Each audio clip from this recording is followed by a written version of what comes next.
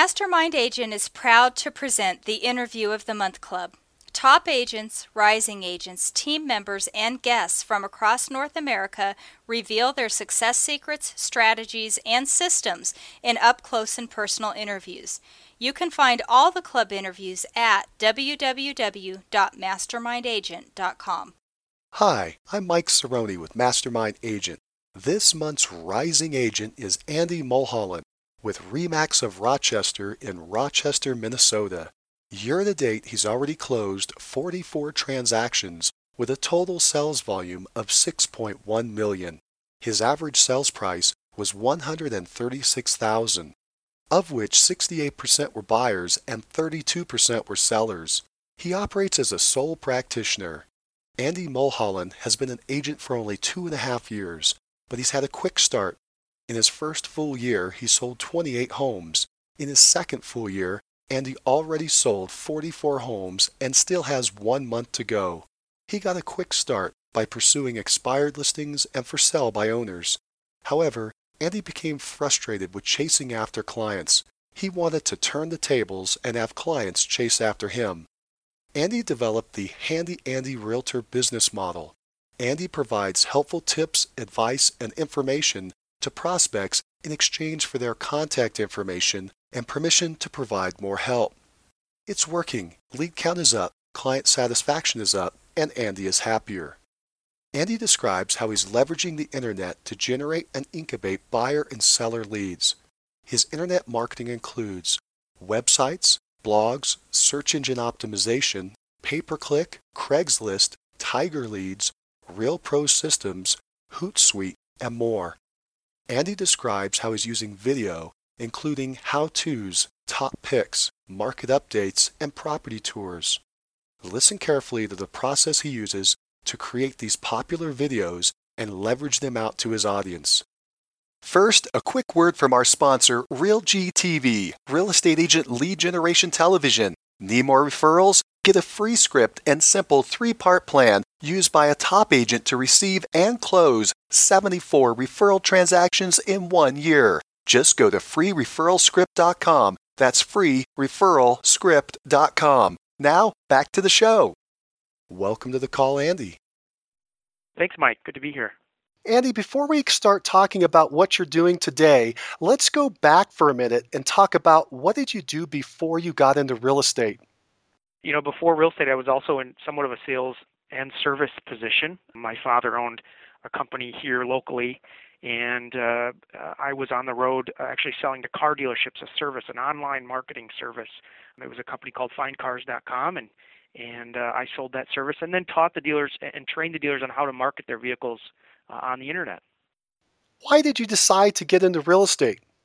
You know, it had been something that had kind of been in my family. My grandfather and dad used to build homes in the 70s. My grandpa owned a local brokerage, Midwest Real Estate. And so it's always been something that I had, that's talked about within our family. And, I have a rental property as well, so it's kind of been in my personal life as well. And it was for the past, I would say 3 years before getting into real estate, it was a conversation that my wife and I had quite often. And finally, I was in a position to be able to just make the move, and so I did. When you got into real estate, do you think you had a fast start or a slow start? I wasn't sure what to expect, but talking to other agents in my office, the first office that I started at, I guess compared to what they were saying I should expect, it was a relatively quick start for me. What did you attribute that to? Why do you think you had such a quick start? A lot of things, I guess. I just tried to soak up everything that I could like a sponge. And then if you kind of take some of the stuff that I learned and contribute some, the hard work that we put into it, then it just kind of happened, I guess. It wasn't one specific thing over another. But I remember one of the first things I did was I grabbed the top agent in the office and asked for 10 minutes of his time and just asked him some specific questions as to what is some of his favorite technology that he uses, and what does he think makes a difference between so many agents that come in and out of the business and the ones that stick around. And so just tried to soak up everything that I could. And that's kind of, what kind of got me started right away. Where is Rochester, Minnesota? We're in southern Minnesota. We are about an hour south of the Twin Cities metro area, and kind of in between the Iowa border and the Twin Cities. Describe your current real estate market. Well, Rochester, this is something I always explain to a lot of the buyers and sellers that are out there, is we're somewhat in a bubble here. Our market is, we've got the Mayo Clinic, and then we also have IBM. That's allowed for a consistent number of new buyers coming into the market and sellers looking to either come in or move out of the community. Each spring we have residents that come to the Mayo Clinic, and there's quite a number of them, and a good chunk of them end up buying. They're going to be here from 2 to 4 years, so they end up buying a home. So this kind of keeps every spring that constant turnover, and it allows other people that live here to kind of move up to that next home as well. So that has definitely helped. Our average sales price is in that 150 range, so it's kind of a happy medium right in there, and homes are affordable here. Mayo Clinic employs a number of people. There's about 30,000 employees there, and a good chunk of those are the nurses. And so those nurses get paid well as compared to other parts of the country, and the home prices are where they need to be to provide a good value for those nurses. So that helps as well. But just a consistent number of buyers and sellers in the market. In your market, do you know what your average days on the market is? Yeah, average days is 160 days. Are prices going up? They're falling? They staying the same? Pretty steady at the moment.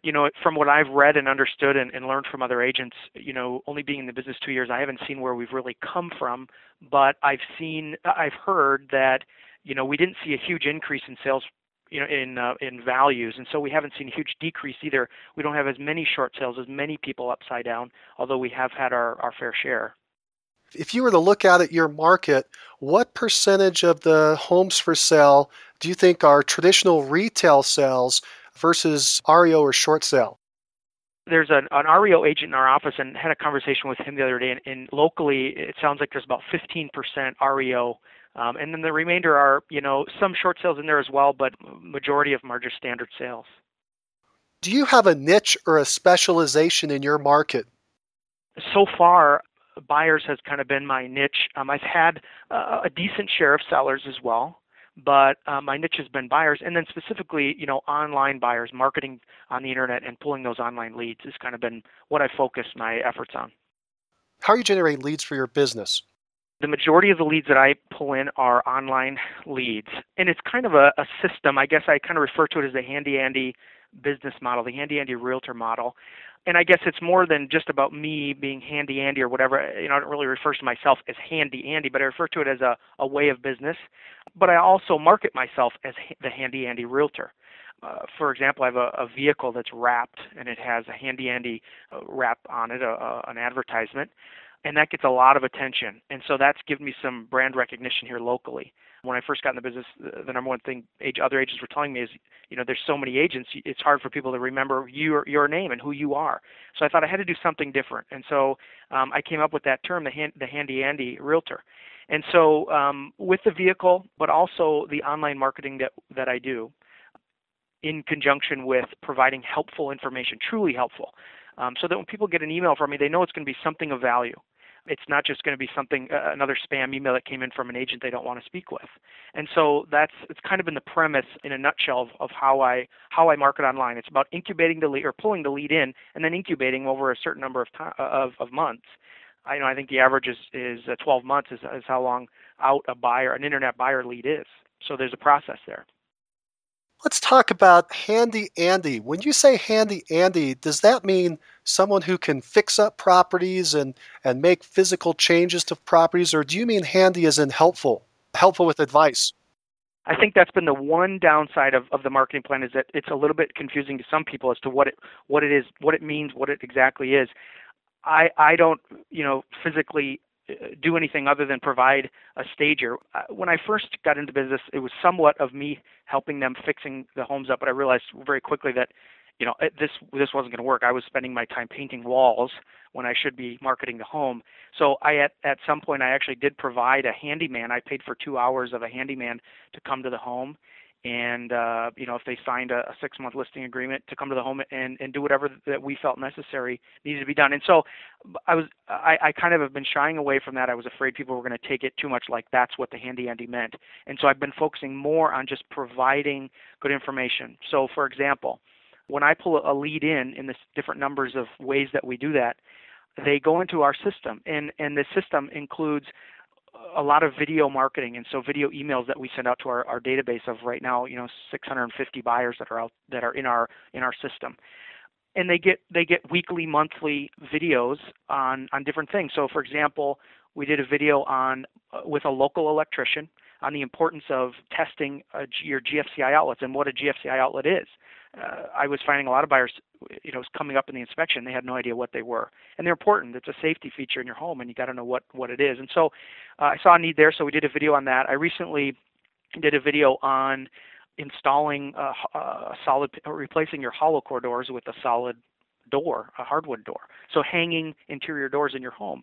And we did a video. It was me doing the work because I happened to be having a home that I was working on. And so we shot the video and distributed that out to people. We do some financial how-to videos as well.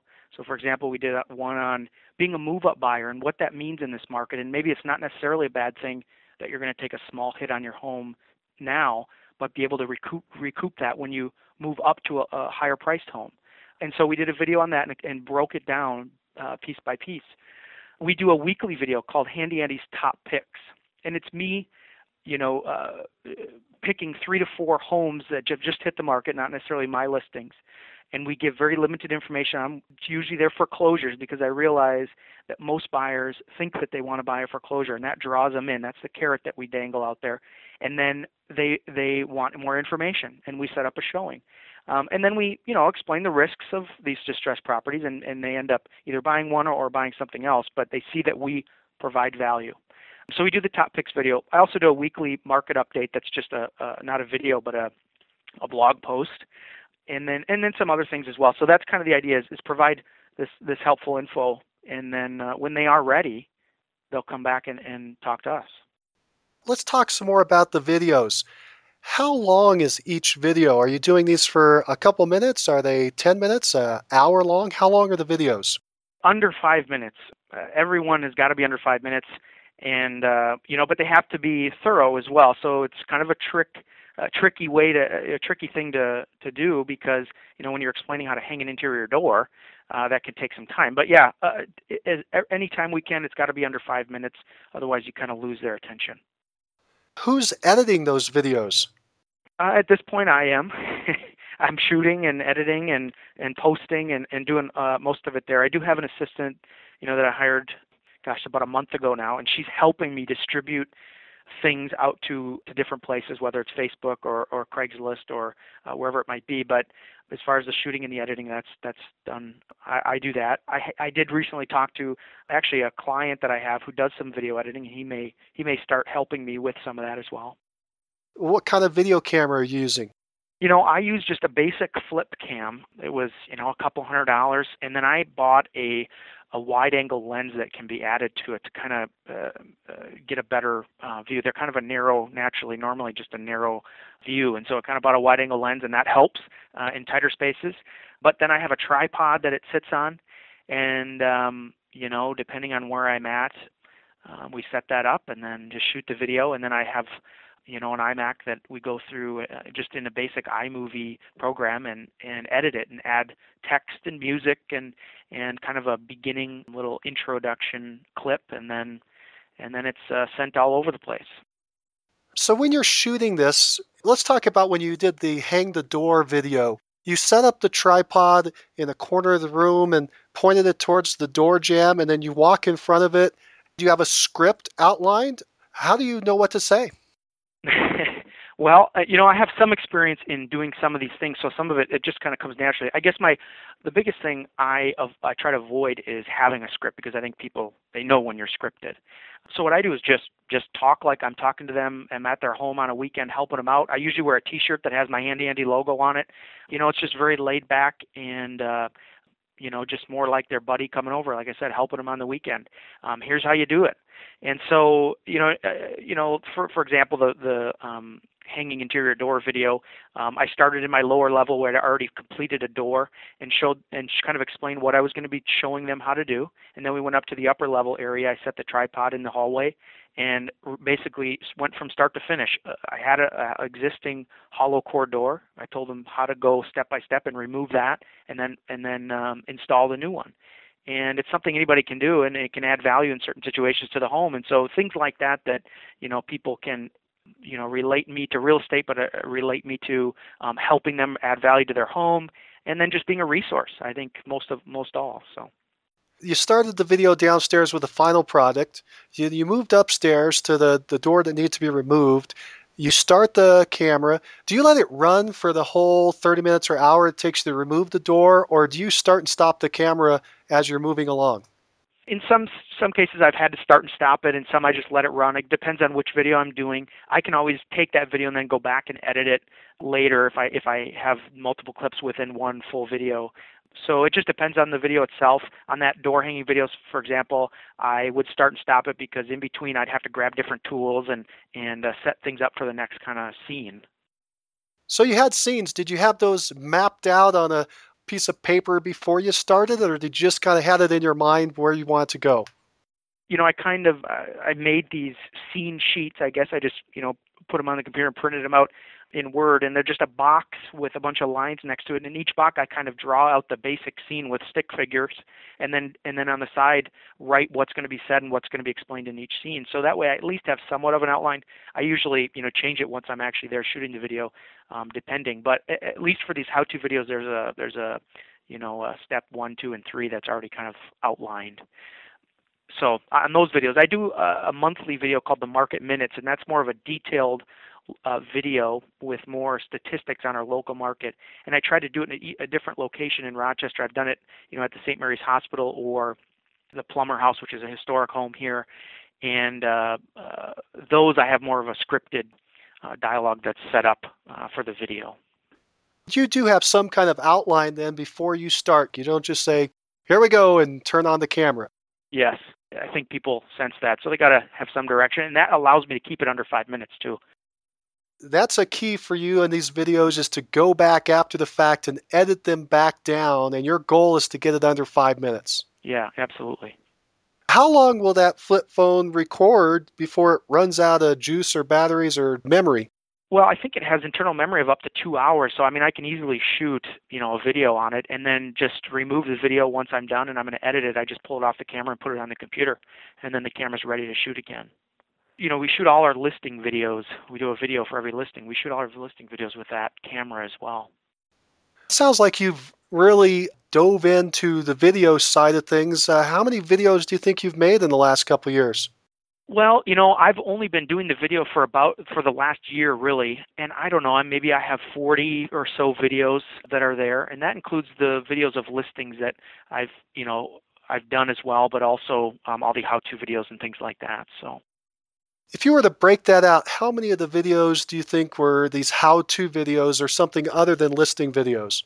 They're probably 50%. I probably have 15 to 20 how-to videos, and the top picks videos and the market minutes videos, more informational videos, and then the other 15 to 20 have been the listing videos. I think on a note about videos as well is it really helps on the SEO side. These search engines love to see these videos, and I embed them on my site all over the place. And then when someone goes in and types, Rochester MN Real Estate, they see my videos because I strategically title them with that in place, or Rochester MN Homes, or Houses in Rochester MN. And that's always in the title, it's in the tags, it's in the description, so that when they Google that, or on other search engines, we show up under the videos that are there. And so it kind of has helped us, show up.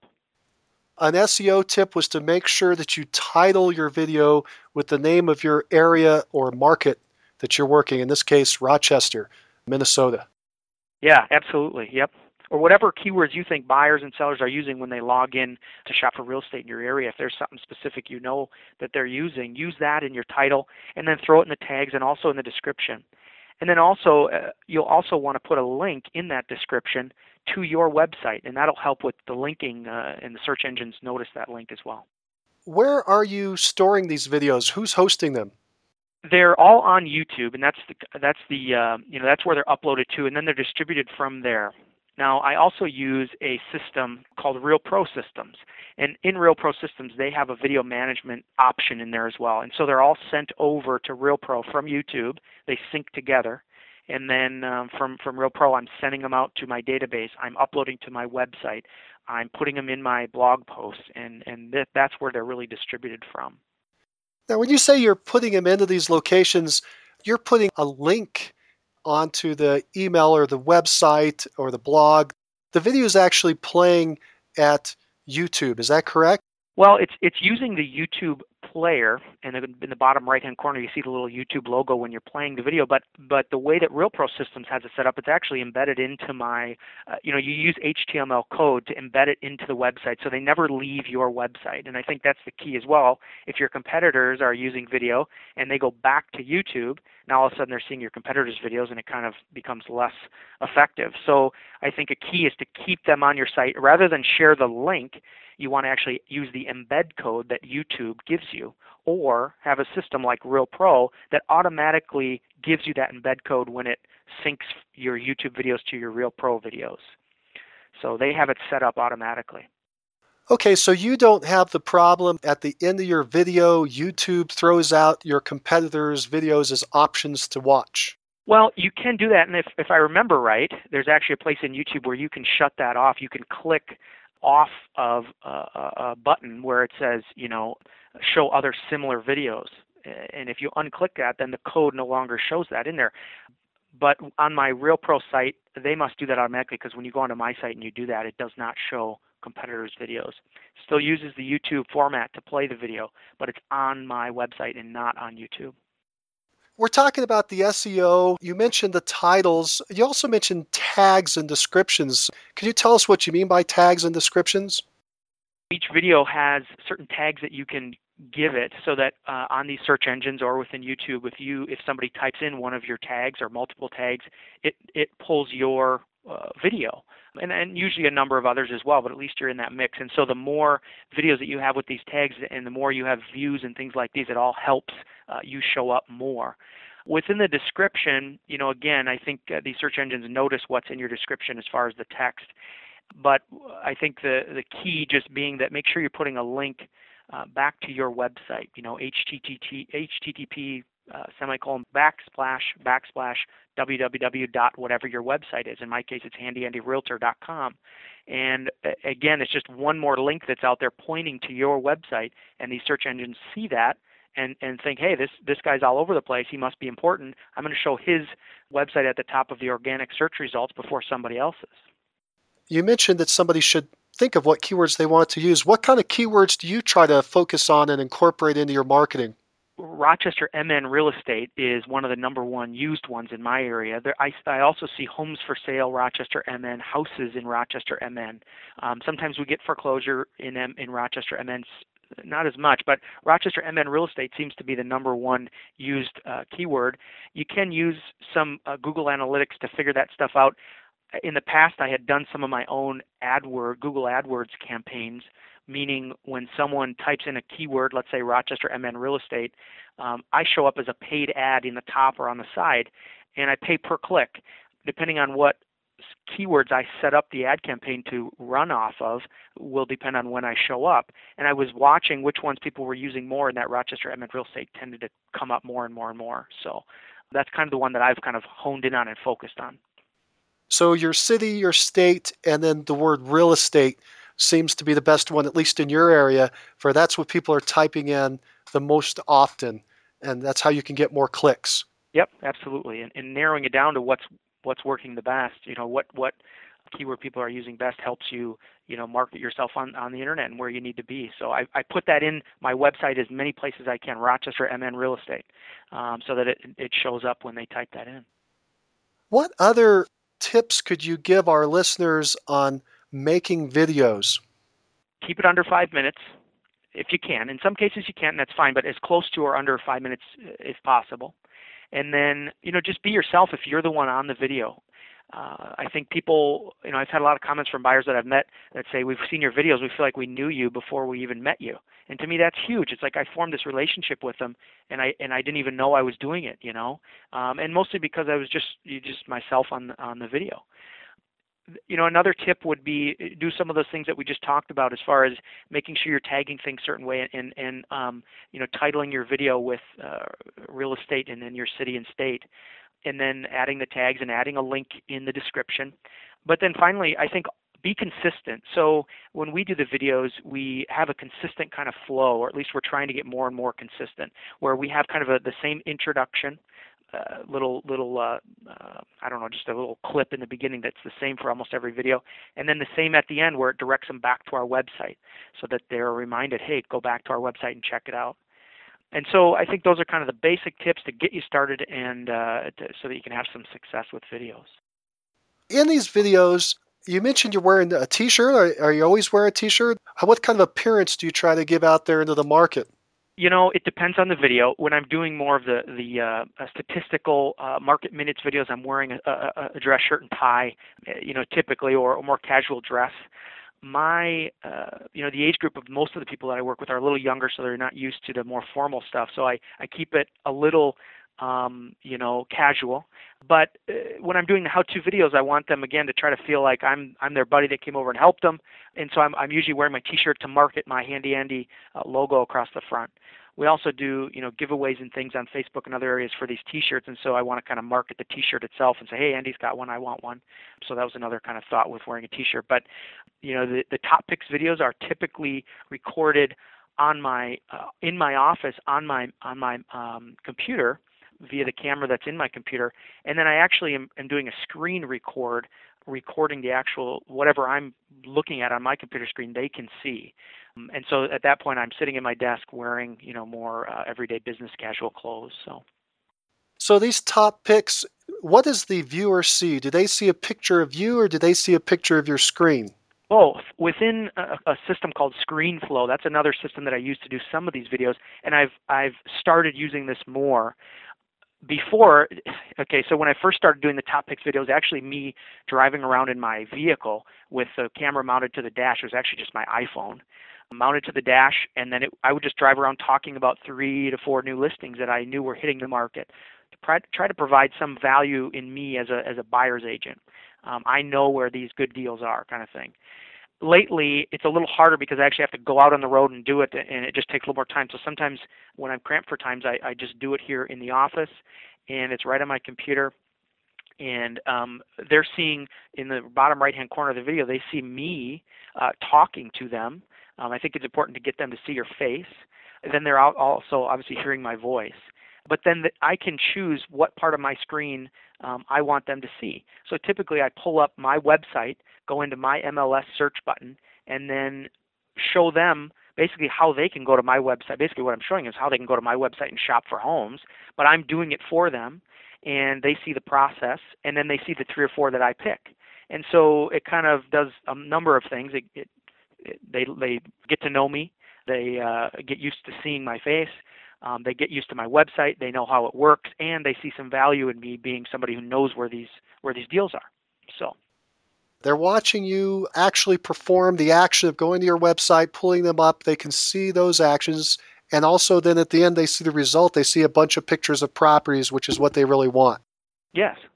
Yeah, and they want to know, even if they don't know how to get back to them, again, I think it leaves them with the sense that, and wow, that was a good deal. I tell them, usually my top picks, I tell them a few things. I say, okay, my pick number 1 is a home that last sold in 2006 for $250,000.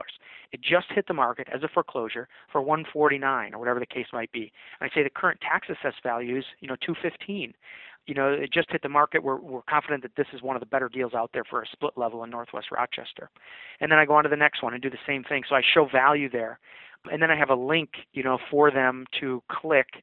If I'm sending this video out in an email, they can click on that to actually see that listing back on my website through our IDX. And again, now all of a sudden they're on our site, and they're getting used to going to our site and using it. And so, again, it goes back to the idea that everybody's on the internet, but how are you getting people to your site? And that's just one of the ways we do it. How many properties do you try to present in this top pick of the week? Typically, no more than 4, but sometimes 3. So anywhere from 3 to 4. I think you get any more than that, and it gets a little overwhelming. You want to keep it quick. You got to keep it under 5 minutes. But what I usually try to do is pick one, under 100,000, pick one between 100, 150, one between 150, 200, and then one maybe that's, up in the upper end, or whatever's available that week. I usually try to hit the ones that just hit the market. And again, it gets tough some weeks because we don't have a ton of foreclosures in our market, but they're enough to kind of, keep that populated. And then, the other thing I do is I try to throw in one of my listings in there as well. And that way I can use that as a selling feature as well when I'm selling myself to a seller, my marketing plan, and say, hey, this is what I do to provide buyers with information. Your listing will get, highlighted in one of these videos. So we kind of use it on that side as well. You've made the video. How are you distributing that? How are you getting it out into the market? There's a number of ways. I mean, it's I guess in the sense somewhat viral. Stepping back a little ways and looking out on everything that we do, we use a system called Tiger Leads, and again, that's an ad campaign entire system for pulling leads from these search engines, and whether it's Google or Bing or Yahoo or whatever it might be, we pay per click ad. We use them for pay per click ads, and so that's how we pull in the leads. I also use a system called Realty Track, where I market this all over Craigslist and Facebook, and it's a foreclosure search tool that Realty Track provides. It's a widget that you can put on your website. I market it as a place for people to shop for foreclosures. It only allows them to see the street name, not the number of the house number, but they have to register to get that information. So as soon as they do that, now they go into our system. Through Tiger Leads, back to that, when they type in Rochester MN Real Estate on Google, or one of the other search engines, and we pop up. We're typically 1, 2, or maybe 3 spot on Google every time. It says search for RochesterHomes.com. That's the name of what we call our stealth website. They go in there, and it allows them to shop the MLS directly. It allows them to see one listing that meets their criteria. If they want to see any more, they have to register, and so that's where we're pulling in these leads. And then Tiger Leads has a back-end site for us. We can track the leads, how often they're logging back in, how many listings they're seeing, what price range they're looking at, and keep track of them in our back end on Tiger Leads. But back to how they get into our system, they come in from these different various ways. They go into our Real Pro Systems contact management database, and now we classify them as a buyer, as a seller, as a buyer and a seller, as a whatever the case might be, and then we market them based on what they are. So if they're a buyer, they're getting these top picks videos, and if they're a buyer and a seller, they're getting our market update videos. Our whole database, whether they're past clients or buyers or sellers or whatever they might be, get our how-to videos, because everybody can learn from those and hopefully see some value in them. So I guess I hope that answers your question as to where they're coming from and how we're getting these videos and things out to them as we're building this database of buyers and sellers and past clients. Some of these buyers are working with a different agent, and that's fine, but at least they're in our database. We can market our listings to them as well as these other things. So you're putting your video out to leads you already have. Correct. So it's not a lead generation, it's a lead conversion system. Well, it is both, because it definitely goes out there. Like I said, it's just this spider web of ways to get your information out there. I mean, when I put a video on YouTube, it goes everywhere. And for example, like I said, when someone goes to Google and types in Rochester MN Real Estate, they get top websites, but they also get top videos as well in their search results. And so we show up there because we have a number of videos, and we have them tagged right, and we have them titled right, and we show up. And so somebody clicks on one of our videos, they see it. It's designed so that they get to know the Handy Andy logo, they get to know the handyandyrealtor.com, and they see that we provide value. They now visit our website. They click on MLS search. It's designed to trap. I hate to use the word trap, but that's really what it's designed for. It's a website that is designed to kind of dangle the carrot. Here's some information. If you want more, you got to sign up. And now they're in our system. And so it's kind of allowed us to kind of exponentially grow our database because we're everywhere, any place that we can online. 3 major categories of videos then are top picks, market update, and how-to videos. Did I get that right? Yes, we also have our listing videos, and then we do random videos. I just did one last week that we sent out to our entire database that was a website I came across. And I specifically did this video for my home computer in my living room. I had a nice backdrop with the fireplace and whatever, but I was sitting down at my desk there in the living room, was recording right from my in-camera or my camera right inside the screen of the computer, showing them this website that I came across that was Rochester911.com, that allows people to go in and use a Google map to search different neighborhoods to see the crime reports for certain date period. And so I thought it was a very helpful website for maybe a buyer or just somebody living in a specific neighborhood and they want to know what kind of activity was going on in their neighborhood. I titled this email to everybody in my database. I titled it, "Why is that police car in your neighbor's driveway?" To kind of get their attention. They click on it. It's a video about how they can figure out what was going on if there was a police car or something in the neighborhood recently. So it was a helpful thing. I thought people would like to see it. I specifically did it at home because I wanted them to realize, look, I'm a normal human being. I'm at home. I'm just an everyday person. I'm not anything special, and you can get to know me at home too. So that was the reason for that.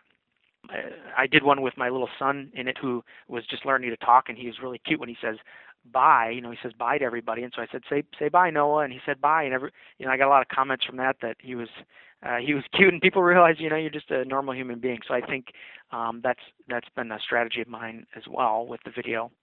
So anyway, I hope that kind of answers your question as to how it gets out and who gets it. How often are you doing the top picks? That's a weekly video. How often are you doing the market update? The Market Minute video, that is a monthly video.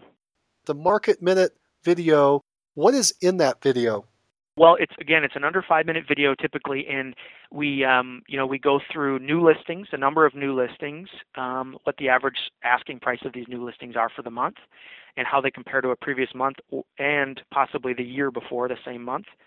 We talk about the number of pending sales and what the average asking price of those pending sales were and how long they were typically on the market, what their average market time was.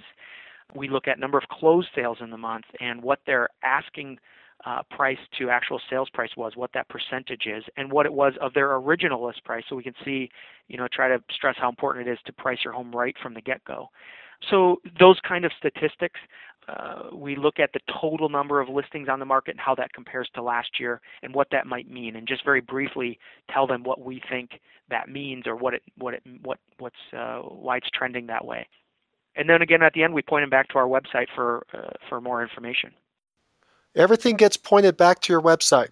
Yes, absolutely. Everything has to. And then, again, with the Handy Andy Realtor, we were hoping that would be kind of a unique tagline that they would remember what it was. So, if one of our listeners wanted to see some of your videos, could they go to your website and see them? Is there a location for them to see these videos? Yeah, go to handyandyrealtor.com. Otherwise, on YouTube, it's Handy Andy Realtor is our channel, and you can subscribe to that channel and see our new videos that are coming out. But I think if you go to handyandyrealtor.com, they're all over the place. Click on our blog; a lot of them are there. Otherwise, even on the front page, we have some of the more recent stuff that we do. We always add it to the front page. The other thing is, whenever I do a new video, we add it to our blog. We then upload that blog post to Facebook, to Twitter, to LinkedIn, in as many social networks as we can to direct people from those back to our website to hit our blog. So the video doesn't just get sent out to our database, but also gets marketed to people that are out there as well.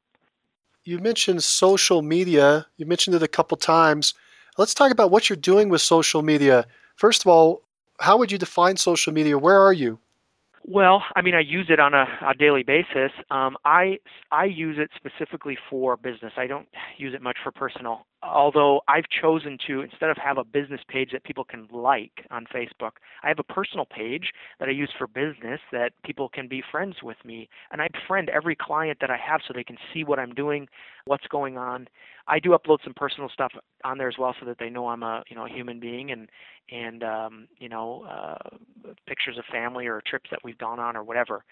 But for the most part, it's uploading my blog posts, and every upload, every time we update our wall, or it's a link back to our website for the most part. So, I've thought about maybe, I know there's a way to convert your current personal page over to a fan page, a business page, and I'm kind of going back and forth as to whether I want to do that. I like the way it's set up now, and so I'm leaving it that way. But yeah, everything that we do gets uploaded to those social media networks. So. You mentioned you're on Facebook, and did you say LinkedIn? Yes, LinkedIn, Twitter, We do that, and everything. Our blog posts just gets tweeted and gets uploaded to LinkedIn and Facebook as well. On Facebook, I do have some fan pages. I started a Remax of Rochester fan page, and so I'm kind of the spokesperson for that fan page and post information about the area there. But I also did one that I thought was pretty fun, and that was 365 Rochester MN. It's a Facebook page that I started. I just upload a new event, daily, weekly, of things that are going on in Rochester, and people subscribe to that so they can see things that are going on. We do some trivia on there as well, where according to Handy Andy's a post that says, according to Handy Andy's last Market Minutes video, how many new listings hit the market in July or whatever the case might be, and if they win, the first person to answer correctly gets a $5 gift card to a coffee shop or whatever. So we do some fun stuff with that page as well. How many people have you brought into these social networks? For instance, how many friends do you have in Facebook? I'm not actively going out there and just adding new people that maybe I don't know or that I have friends that know or whatever. Basically, people that I know, and then any new clients, I use it as kind of a way to keep in touch with current and past clients as well. They see that, hey, Andy got this new listing, and Andy just sold another house or whatever the case might be, and it keeps me top of mind when they're on Facebook. So every client, I just ask them, are you on Facebook? And they say, yeah. I say, hey, well, I'm going to friend you on Facebook, so look for that. And they do, and they befriend me, and they see what's going on. So that's kind of how I populate that friends list. Some of the other pages that I have, I recommend that the friends that are on there like my page, whatever the case might be. The 365 is growing. I think I have about 200 now, people that are liking that page locally, and that kind of spreads as we continue it because people see on their friends feed or whatever that they've liked something on our 365 MN Rochester MN page, and they like it as well. Do you know how many friends you have? I think right under 400, I think, is probably what I have on there. One of our next goals is to go in there and actually, group friends into different groups. So whether it's past clients or friends from high school or whatever the case might be, maybe I don't want all my friends from high school getting all these real estate updates, or maybe I do. I haven't really decided, but we're kind of going to look at that a little more because you can actually group your friends into as many groups as you'd like, and then when you put a new wall post or Facebook post, you can determine what groups are going to see that on their wall feed, their news feed. So you can split these friends up into smaller groups that you can market to individually. Yes. LinkedIn, do you know how many people are tracking you on LinkedIn? I don't. I'm not really tracking that as much, only because I use a system called Hootsuite, and it's a free widget that you can download to your computer. Where whenever I do a blog post, whatever page you want to share, you just click the little owl icon on your computer, and it asks what social media networks you want to send that blog post to, or that website that you're on, or whatever you're looking at.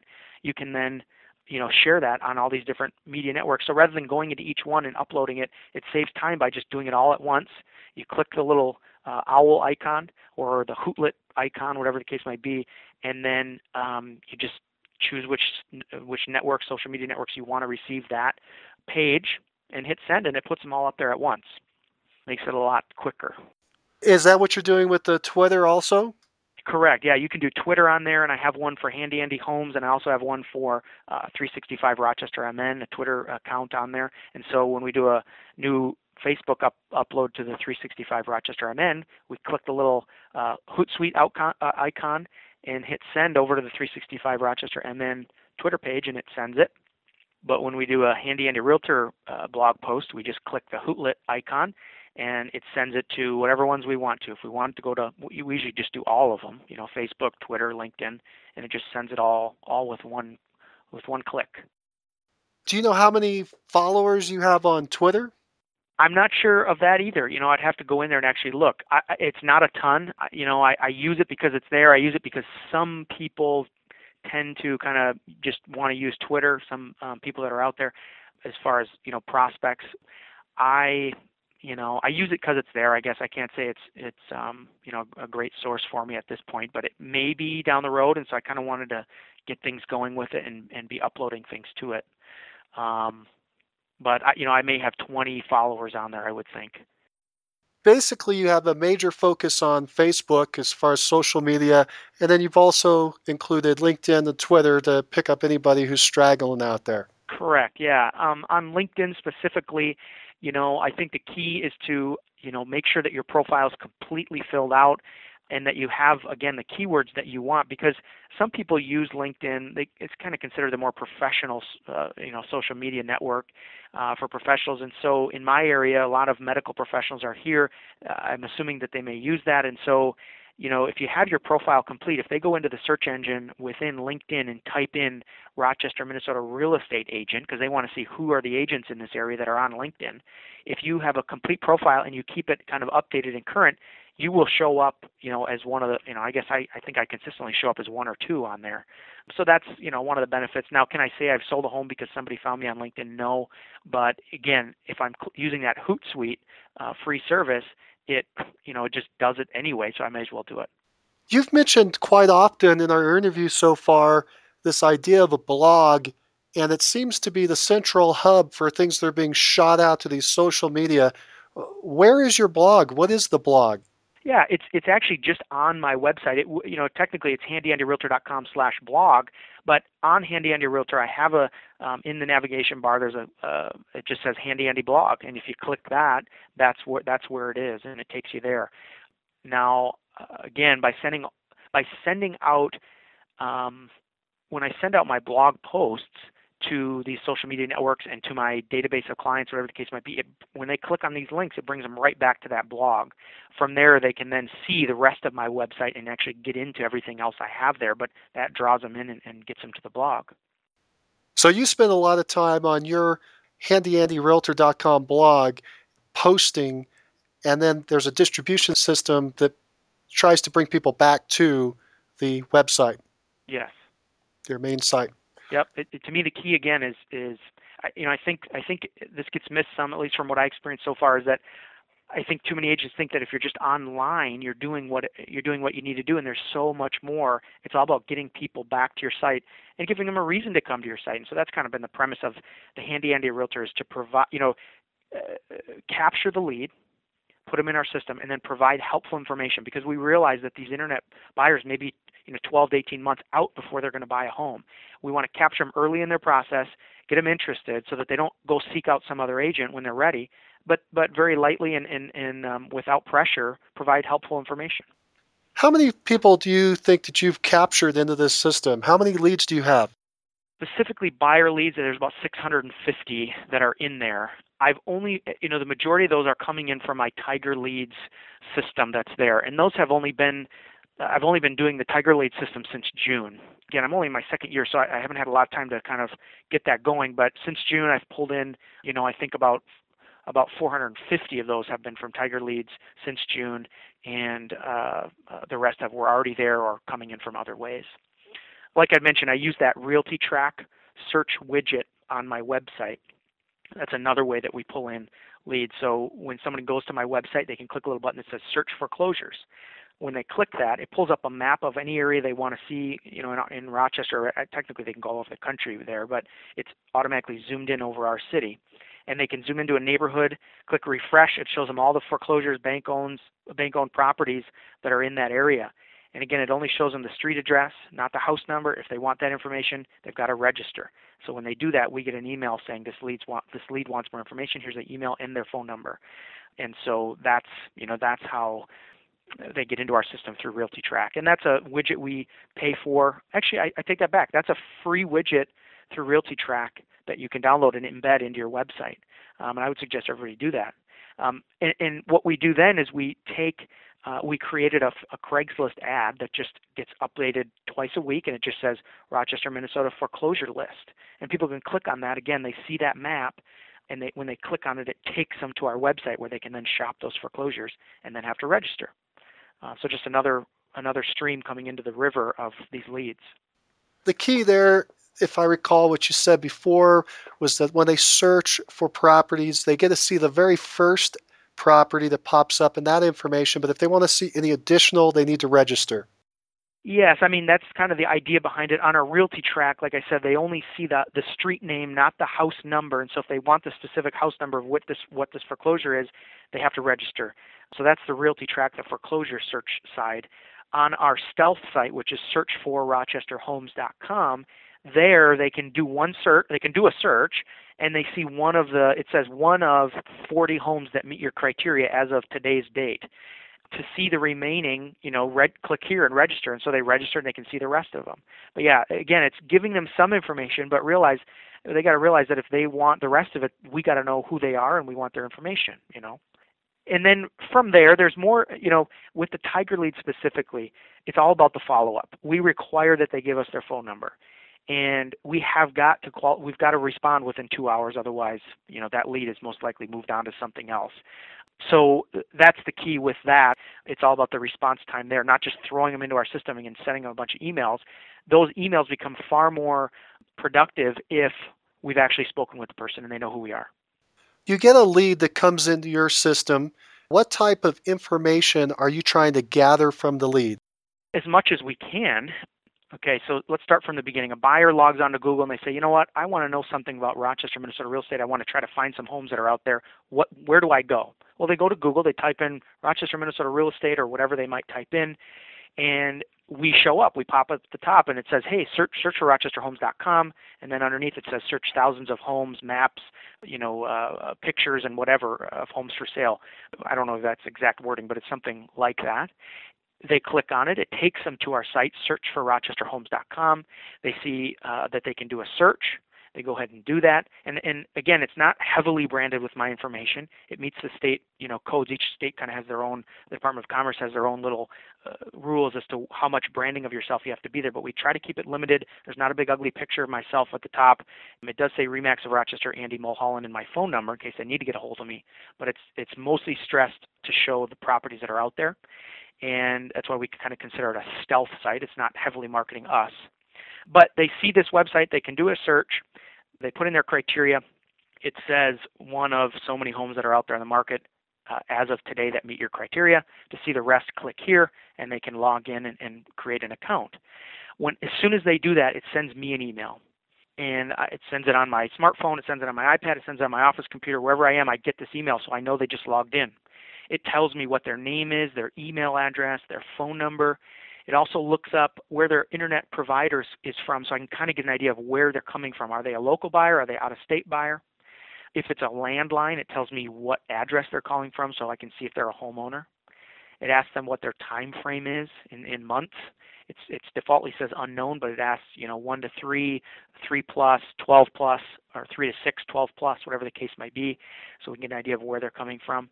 It asks if they're a homeowner, yes or no. They have an area where they can type in comments specific to their search criteria, and then it tells us what that search criteria is. Price range, area, things like that. They can do other things in there as well. They can type in year ranges or number of garage stalls, things like that. The property type, whether it's single family, condo, the price ranges. And so we get this basic email. Now, within the email, there's a link that we can click, and it says View Lead File. If we click that, it takes us to our back-end admin screen on Tiger Leads. And here we can see the information. This is where we track the lead. We can see what listings they've viewed. So when a lead comes in, I automatically go in there. It tells me it's 2 minutes old. What listings have they looked at in the last 2 minutes? I can kind of watch live what they're looking at. And then I usually give them 5 minutes. And then after 5 minutes, I give them a call. I like to get it to them within 15 minutes, but at the very longest, 2 hours. And I found the ones that I've actually closed, it's the ones that I've talked to within those first 2 hours. And we just have a quick, brief conversation. It's a service call. It's not a sales call. If they want to talk, we talk. If they don't, we understand that. We just let them know 2 things. One is that it's a direct feed from our local MLS, and it's updated every single day so that they know that this is a good resource to be using. There's too many sites out there that are out of date that people get frustrated because they call them and the home has been sold for weeks. So it's up to date every day. And then secondly, we let them know that it's automatically set up to send them any new listings that meet the criteria that they've entered. And that'll happen every day. They can set it to happen every week, but it's defaultly set up to happen every day. So they should expect emails from us. kind of sets it up so that they know when they get something from us, it's not junk. It's helpful information. And then we ask them, certain things based on what we see. If they don't have a price range, we say, well, what price range are you looking at? We don't want to send you a bunch of emails you're not interested in. And we kind of start a conversation by letting them know that we're here to help. We want to send them, listings that actually meet what they're looking for, not just a bunch of them. And then all of a sudden they start telling us, well, we're thinking of moving and we got a house to sell. Oh, would you like, and we go into the whole, maybe setting up a listing appointment. So a lot of information. You kind of have to navigate through each one. It's not like you can just pull them in and throw them on a system and expect to sell them homes. It's kind of a long-term, incubation process there. The people that are coming in, how many do you think are giving you real information and how many give you bogus information? Yeah, there are a number of them that come in that are bogus. I would say 75% are good information, 25 are not. However, a lot of those are just bad phone numbers. They give a good email address because they want to be receiving these email updates. So they go into our email system and they get to know us that way. And then sometimes, they may call us as opposed to us having to call them anyway. When that happens, if they give a bad email, we actually have email templates that we've set up, and we've gotten from other Tiger Lead users because there's a community forum where everybody kind of shares what's working. And these email templates are in there. And this one, let's just say, for example, they have a good email address, bad phone number. We send an email that says, hey, we tried to call you on the phone number. It didn't seem to work. We understand. Maybe you typed it wrong, or maybe you just don't want us to talk to you, and then we get that. We just want to make sure you understand how our site works, and then we tell them it's updated every day, and you're going to get these email updates of new listings. And then if they don't have a price range, we ask them, we notice you don't have a price range. Do you want us to narrow that down for you? And that kind of thing. So there's ways to get around bad information and still be helpful. As soon as the lead comes in, like I said, we call them. And then we follow up with an email, whether we talk to them or not. So if we leave a message, we follow up and say, hey, I just left you a message. Just wanted you to know this is how our site works. We're here to help any way we can, that kind of an email. If we do talk to them, we follow up with an email and say, hey, nice chatting with you. Happy house hunting, we whatever the case might be. It sounds like you're, on your way to becoming a homeowner if they're a first-time buyer, something like that. We let them know that it's not just a canned email. It's a specific email based on what we just spoke about. Then what we do is we have a follow-up system within that Tiger Lead database for these Tiger Leads, and it's a star system. Again, it was created by another Tiger Leads user in the community forum. We pulled it from there and have been tweaked it and kind of made it our own. But based on whether we reach them. So, for example, if we attempted to contact them by voicemail or email but didn't actually reach them, they become a 1-star, which we consider a D lead. We try to reach them within the first 2 weeks of them coming to the website, and if we can't, they just become a D lead. They stay a D lead, a 1-star, and we contact them every month on the 21st day. If they're a 2-star lead and we've qualified them, meaning we've reached them live and we've determined they're 3+ months from purchasing based on the conversation we had. We've had to have reached them live. They become a 2-star or a C lead. That's set up to respond. We touch base with them on the 8th day of every month. And we kind of keep them updated on things that are going on and try to convert them to an A or a B lead, which is what we'll talk about next. That would be a 3-star is a B lead. That means we've reached them live and they're qualified, meaning not necessarily pre-approved, but qualified in the sense that from our conversation, we can tell that they're actually a really qualified buyer in the idea that their mindset is that they're going to buy something within 1 to 3 months. We set those up to contact them twice a month on the 1st and the 15th of every month. And again, just a stay in touch conversation or email. And again, we phone them, but we also follow up with an email every time. And then our 4-star leads, our A leads are reached. We've reached them live. We've qualified them again, and they're less than 1 month from purchasing. These are the ones that we're going to be contacting them several times a week, and we're going to be, encouraging a showing and encouraging an appointment, whatever it might be. And then 5-star leads are the leads that we're currently working with. They're under contract. One thing we do with buyers that maybe don't come from Tiger Leads is we set them up on Tiger Leads. We send them to the website and say, hey, sign up. That way I can get to know what kind of listings you are interested in, what meets your criteria. And oftentimes if I have a couple, I have each of them sign up for their own account. And that way I can see the differences. Okay, he obviously likes a 3-car garage and she obviously likes a big fenced-in backyard. And I can kind of get to know maybe what challenges we're going to see as we're out searching. So that's what we do. What we do with our current clients is if they didn't come from Tiger Leads, if they're a referral or something, or we met them some other way, we send them there. And we can. It's a great way to track, how often they're shopping and that kind of thing. So in a nutshell, that's Tiger Leads. That's our follow-up system.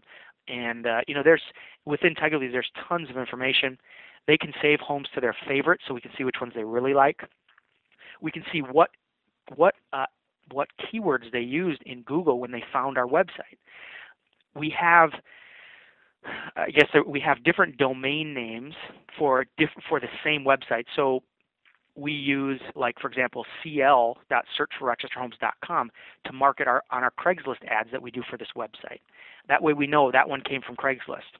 If they come from my personal website, we have one called andy.searchforrochesterhomes.com. When they click on my website, the little tab that says MLS search, it takes them to Search for Rochester Homes, but we know that they came from my website. And then we have several others for the different ad campaigns that are out there on Google and Yahoo and that kind of thing. It helps us track where they're coming from. We can see when they first logged in and when the last time they logged in was. So when we first log in the morning, we can click last login, and we can see, John Smith logged in this morning at 8 a.m. It's now 9 a.m. He looked at these listings. Maybe I should send a follow-up email and ask if he needs any more info on these listings, especially if he saved one to his favorites. So it's such a smart way to track and incubate these leads, and Tiger Leads has done a great job of setting this up, and you just have to make sure you're doing your end of follow-up and really trying to contact these people live if you can. Now, a quick word from our sponsor, RealG TV, Real Estate Agent Lead Generation Television, where top agents reveal exactly how they create consistent flows of home buyer and home seller leads into their practices every month. Need more leads? Hit the pause button right now. Open Google and search RealG TV. That's REALG.TV. Now, back to the show. With these Tiger Leads, if 100 leads come in, how many of them will be the A lead, somebody who wants to buy in the next month or so? I would say it seems like 1 out of every 100 that we pull in ends up becoming a closed sale. So, that seems to be consistent so far. But like I said, I have not been using it very long. I think I still have some time to figure out, exactly what the best practices are. This is what we've just decided to implement so far, and it seems to be working. Could we tweak it and make it better? Yeah, probably. But, and I think overall, the expectation is 1 out of every 100 internet leads is going to become a closed sale. So it is a numbers game, but, it's also a quality game, meaning you got to provide quality information. I think you can get those numbers even better. You've been doing the business for what, about 2 years, 2.5 years? I started in late 2009, so I'm in my second calendar year, just finishing up with my second calendar year, yeah. In that time, have you generated the majority of your business from this online marketing effort? I would not say the majority of the business. When I first got into the business, I focused on for sale by owners and expired listings, and got a number of sales doing that. I guess a number as in a new agent. I felt like that's where a lot of my business was coming from, although it was a lot of work and frustrating work. I told myself I didn't want to be that kind of an agent where I'm constantly hounding people for their business. I'd rather get their information, provide them with helpful info, and let them know I'm here to help. And when they're ready, they will come back to me. I would say I have yet to see the total results of everything, but obviously it does seem to work because it's a comprehensive system, I guess is the way I like to look at it. My past clients see all the stuff that I'm doing, and they refer me to people because they say, Andy knows what's going on. He is up to date on the market.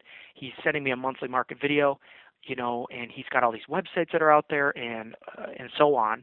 I think it presents an image that people are comfortable with you. Even though I'm a newer agent, they are comfortable with my knowledge and I guess and what's going on. But I think it's something that I will continue to see the results from. For example, Tiger Leads, since June, I've closed 5 transactions through Tiger Leads. And in the beginning, I was just trying to get my system set up and figure out how I wanted to do this, and it was a little overwhelming as these leads were coming in every day. But now that I have it nailed down and my system is helping in some regard, then I think I'll continue to kind of see it grow. So 5 closings in 5 months? Yeah, 1 a month so far, and so it's definitely it's working and paying for itself that way. Let's talk a little more about that follow-up. Are you just doing follow-up emails or follow-up phone calls or both? Yes, both. For the Tiger leads that I don't have a valid phone number for, they obviously only get emails. But what I try to do is, whenever I go in and in the morning when I click on last login within Tiger Leads and I see who's gone in lately, I send them an email of some kind, but I make it personal. I think too many agents rely on these canned emails, and people see right through that stuff. They become very, used to those from all different kinds of industries, and so they know when it's a canned email. You got to refer to something that they're doing, something that, is personal to them, whether it's a home they just looked at or whatever the case might be, a conversation you had with them. And so that's what we do within Tiger Leads, and we try to do it. We try to do everything on the phone with Tiger Leads if we can, but in some cases you just can't reach the person, and then maybe they don't call back, or maybe they don't want to talk to you. So email is preferred. Email is kind of the backup, but phone is kind of our goal. Now, with all the other things that we're doing through our Real Pro Systems videos and things like that, those just get sent out regularly. And people know that they're being sent out to a number of people. It's not specific to them. But as long as that other side is there, where we are contacting them specifically and referring to our conversation with them, they know that we have an interest in them. And so I think that's the difference. There has to be both, because you got to send out some mass emails to people, but you can't just rely on that to incubate these internet leads. They got to know you're interested in them. So I think that's what's helped me close those 5 in 5 months is that type of system. So You mentioned you have some referrals. How are you doing referral business? Are you actively going after that, or is it just happening? a little of both. I make it clear when I work with a client that, my goal is to earn their referrals, especially, with buyers and things. I say, my goal, I just lay it out there. My goal is to earn your business and your trust so that you refer your friends and family. You're comfortable enough to do that with me. And obviously we explain the advantage of having a buyer's agent and buyer's representation. But we say, our goal is to help you through the process and then do a good enough job to, create enthusiasm so you want to tell others about us. And so we ask for it there. I do quite a few handwritten notes to past clients. Those always ask. We have a little sticker that says, never too busy for any of your referrals. I think it's a system that we've used, and they have these stickers, so we throw those in there. So I mean, there's somewhat of an effort there, but a lot of it has just been if you do a good job for someone, they will refer you. So. Sounds like you've tried a lot of experimentation, a lot of different marketing avenues. What's been your worst experience? What was the marketing that you tried that you wish you hadn't or wouldn't do again? I would say newspaper. When I first got into the business, that's what everybody was doing.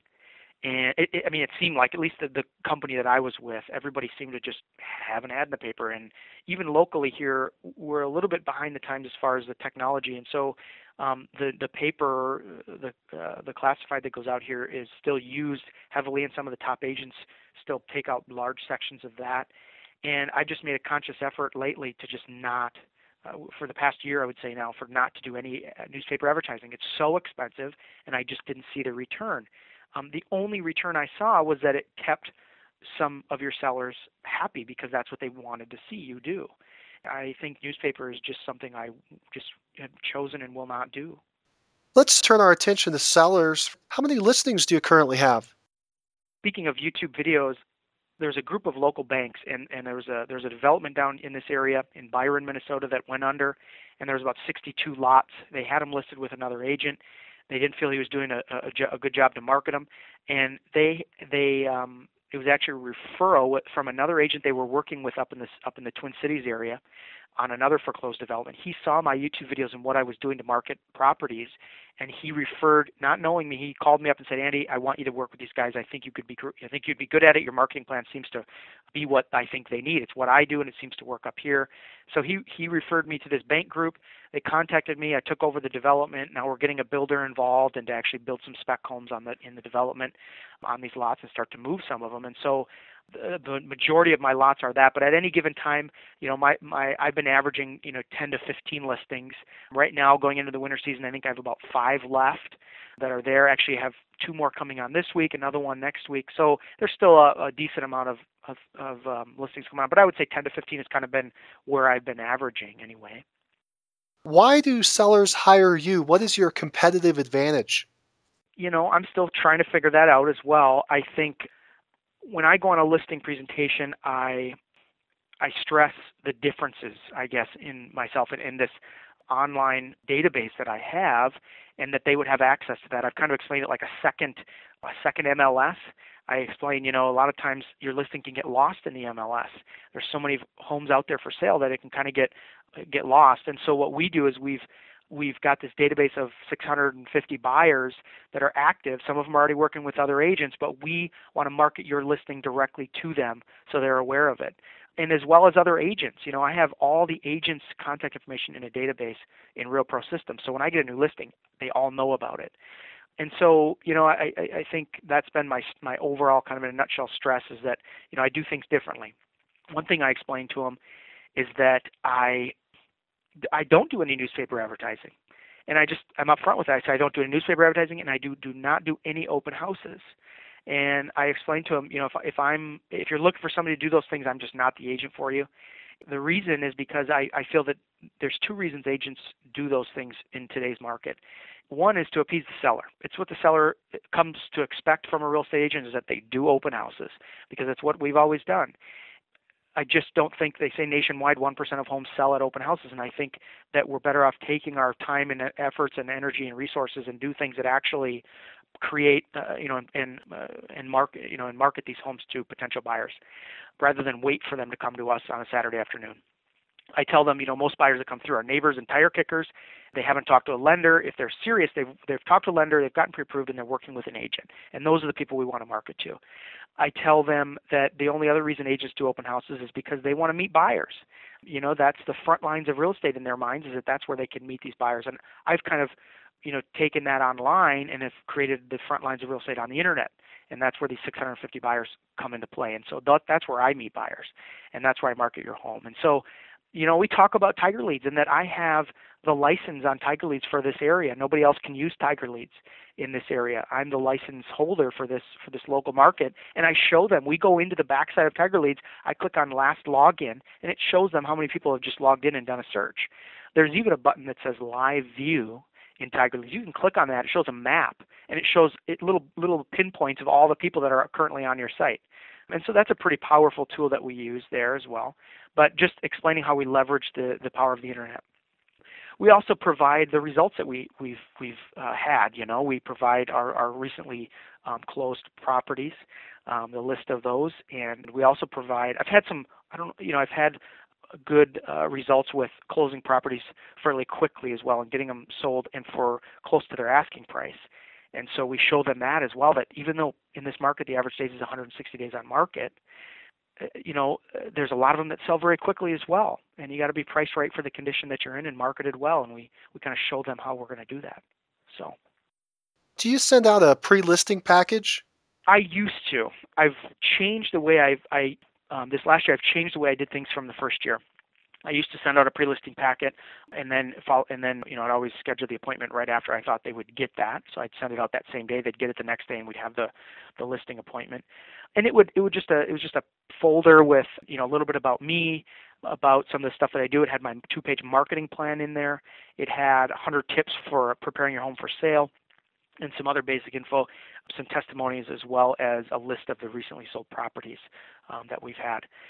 So I also would throw some stuff in there when I moved over to RE/MAX about RE/MAX and the top. We have the number 1 market share here, and so I thought that was important to throw in there as well. And so that's what I would send out.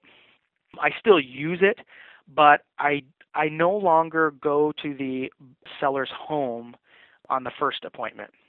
I have them come to the office, and so I no longer send that out. I have them come here. I am working on an e-listing packet is what I like to call it, similar to a pre-listing packet, but it's going to be sent out via email, and everything will be electronic. No more sending stuff in the mail. They get it immediately. It'll have videos in there. It'll have links to different websites that we use, so that they're prepared when they come into the office to understand it and to grasp what we're doing and how we're doing it differently. You said that you're bringing people into your office for the first appointment? I am.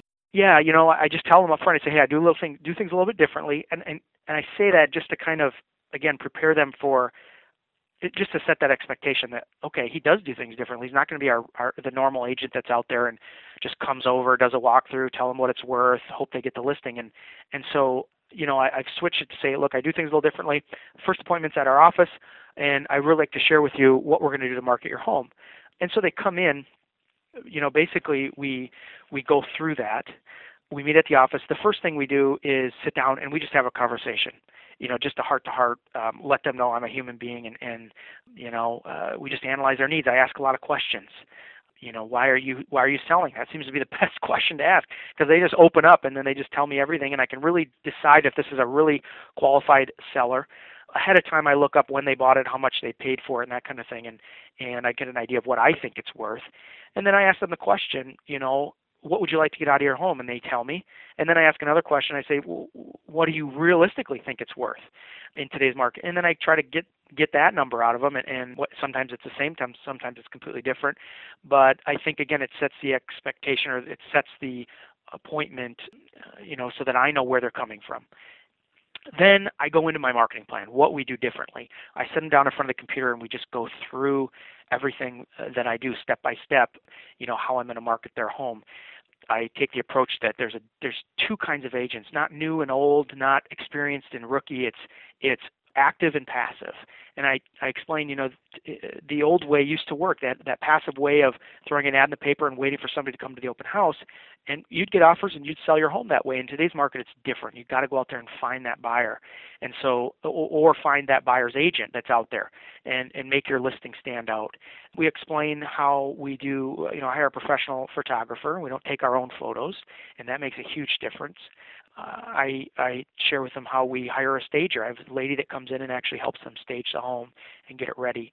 So we go into those details in the marketing plan. And then if I feel comfortable moving to the next step, because sometimes I just, I found very quickly that you can waste a lot of time with an unqualified seller or buyer. And my goal with every lead is to qualify them to make sure they're a lead that we want to spend time and energy on, specifically listings, because there's a lot of money that's involved getting that listing going. So I tell them up front, I say, look, I don't get into price. I don't get into price until you've decided on the agent that you want to hire. And the reason I do that is because it seems like it's such a game for agents to play, is to just, buy that listing and throw out the best price they think. And I explained that. I said, this is common in our market in real estate, is that, this is what agents do. And I want you to hire me based on what I'm going to do to sell your home, not based on what I tell you it's worth.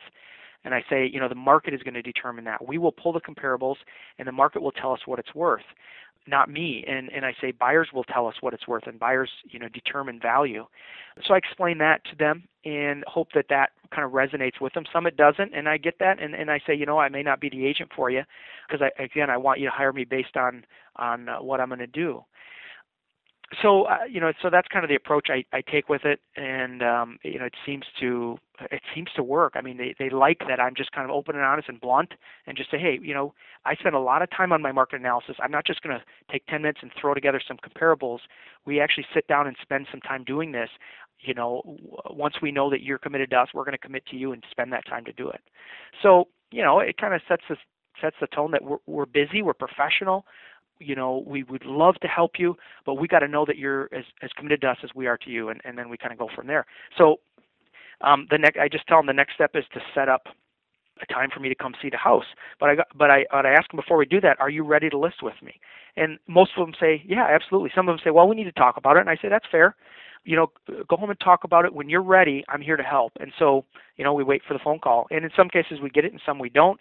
The ones that we don't, I typically, there's a reason I don't pursue that listing.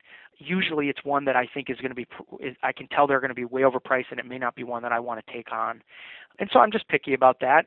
Not only does that help me because I don't waste time on listings I don't think are going to sell, but it also, I mean, it sets a tone, and I think these sellers, they sense that. They sense your tone. Are you desperate for this listing, or are you busy and you'd love to help, but things we have to be reasonable. And so in this market, that seems to kind of help me, pull the better listings and quicker closings. So. Are you getting them to sign a listing at this in-office interview, or are you waiting to do that if they call you and you go back out and you do an actual CMA? Well, it depends. If they're ready to sign, we have them sign. We just leave the listing date open as far as when we're going to actually hit the market. We do explain that we will only do a 6-month listing, and so that's what we stick to.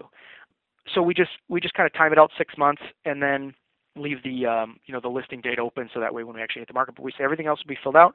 You can sign here, and then we're committed to each other. So you do ask them to sign a listing agreement right there on your original appointment in the office. Correct. If they're not ready, we say that's no problem. We understand. Go home. If they say, well, we need to talk about it when we ask them, are you ready to list with us?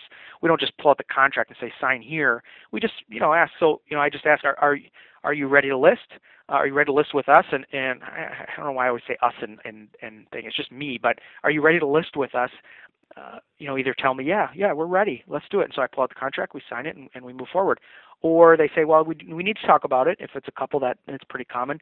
We need to talk about it, and we'll let you know. So I say, yeah, no problem, sounds great. We'll love to help. And so they go home, we get a phone call, then we set up the next appointment. But before I spend any time getting the stager out there, or money getting the stager out there, and time in the listing, we have them sign that, because we got to know, that we've got the listing. So you're getting signed listing agreements before you see the home? Yes, typically I know the home. I do kind of my back end, my research. I want to make sure it's a listing that I want to take for the most part. And, the other thing is I kind of preface it as well, where I say, we don't take every listing. I tell them that. We don't take every listing. We'd want to know that you're going to be, reasonable with the price, and that we're going to be able to sell your home. If we don't think we can sell it, we're not going to waste your time. And so I'm upfront with that, and they like that, it seems. I mean, again, it's all kind of been trial and error for me, because I'm new, and I'm kind of learning as I go, and taking bits and pieces from other agents and trying to use things, but it seems to work, and I like that approach, because again, it just sets a tone that we're helpful, we're more than happy to help, we want to help you sell, but we got to be realistic, and we don't take every listing, and so they almost kind of want you to list their home if you don't look desperate, So anyway, and then if we find out that they're going to be $100,000 over what we think it's worth, or an unreasonable amount over what we think the value is, we may say, look, we know we signed this listing agreement, but we got to be reasonable, and we want to list your home, but we have the conversation about price, and we talk about days on market versus list price and sales price and that kind of thing, and we show them statistics, and we've had pretty good luck with people being reasonable about their price, and if they're not, we both kind of walk away. In the listing appointment, we say that, we say, if we're going to work together, we kind of reserve the right to make sure. I guess let me step back. When we are going through the listing contract, we say, look, now, obviously, we've decided we want to take your listing, but knowing we haven't seen the home and what we're going to price it at yet, because we haven't done a CMA, we kind of set them up to know that, look, as long as you're going to be reasonable, and as long as we think we can sell your home after we see it, then we'll continue with the listing. So, but at least they've committed in their minds and on paper that they're going to work with us before we spend a ton of time, going and doing a market analysis. Do you have a canned listing presentation? Are you using a presentation book or your computer, or are you just doing this off the top of your head? Well, computer, and then an iPad if I happen to be not in my office. So let's say we meet somewhere else, a coffee shop or whatever. But yeah, it's just a presentation that's either through a PowerPoint, depending on what computer I'm on in the office, and different resource rooms. In my office, I use an Apple, so we use their system, and then on the iPad, of course. But otherwise, it's just kind of a PowerPoint presentation, and then we have our websites up live on there as well. We kind of toggle back and forth, showing them some of the things that we're doing. We show them some of the videos, and kind of show them everything we're doing live right there. You mentioned a stager. Who pays for the stager? Do you pay for the stager, or does the homeowner? Nope, I do pay for that, and that's one of the advantages that you'd asked about is that, we pay for the stager, we pay for a professional photographer. And we also do a video tour. I guess I'd forgotten to mention that. We do a video tour on all of our listings. I do the video, so the cost isn't much. It's time intensive, but the cost isn't a whole lot. But yeah, we pay for the stager to come out. She does a written consultation, so she's not out there actually moving their furniture. Some people aren't fans of that, but she comes out, does a written consultation room by room, what she suggests that they should do. A lot of times I've talked to her ahead of time to say, hey, we really got to get the carpet replaced in the basement. Make sure that you bring that up when you're out there. So we do that once they committed to us, and we know it's a listing we want to take. How much is that costing you? How much does it cost to have a stager give a consultation? I have a stager. She does it for $99, I think is what it is. Yeah, $99. I think she spends an hour and a half with them. Typically, she's been really good. She kind of, whatever needs to happen, she just gets it done. So, whatever time it takes her. But yeah, I think it's about $100 for her to go out and do a staging consult. So she makes recommendations. If you're going to move forward and actually start moving furniture around or changing furniture out, is there additional charges for the stager? If she's doing the work, yes. She'll even do personal shopping for the people. She'll bring in furniture if they need to. The majority of the listings I've dealt with, it's been one of those things that we just work with what we have. A lot of it's been painting and using this color. She'll bring color samples, and she'll say replace light fixtures. If I tell her that I want her to do something, then she does it. But I guess the whole idea, it's not so much about, one of it is that, I kind of enjoy that staging side of it because to me it's marketing. How are we going to market your home? Well, we're going to make it look a certain way. But she's a professional, and it allows her to be the bad guy and not me. I think that's the best part about it, because I hate telling people that, the pictures that their son drew them on the refrigerator need to go. That's hard to do. And so she can do that. She doesn't mind, and it keeps me kind of the good guy. So I'd say that's probably one of the better advantages of doing it.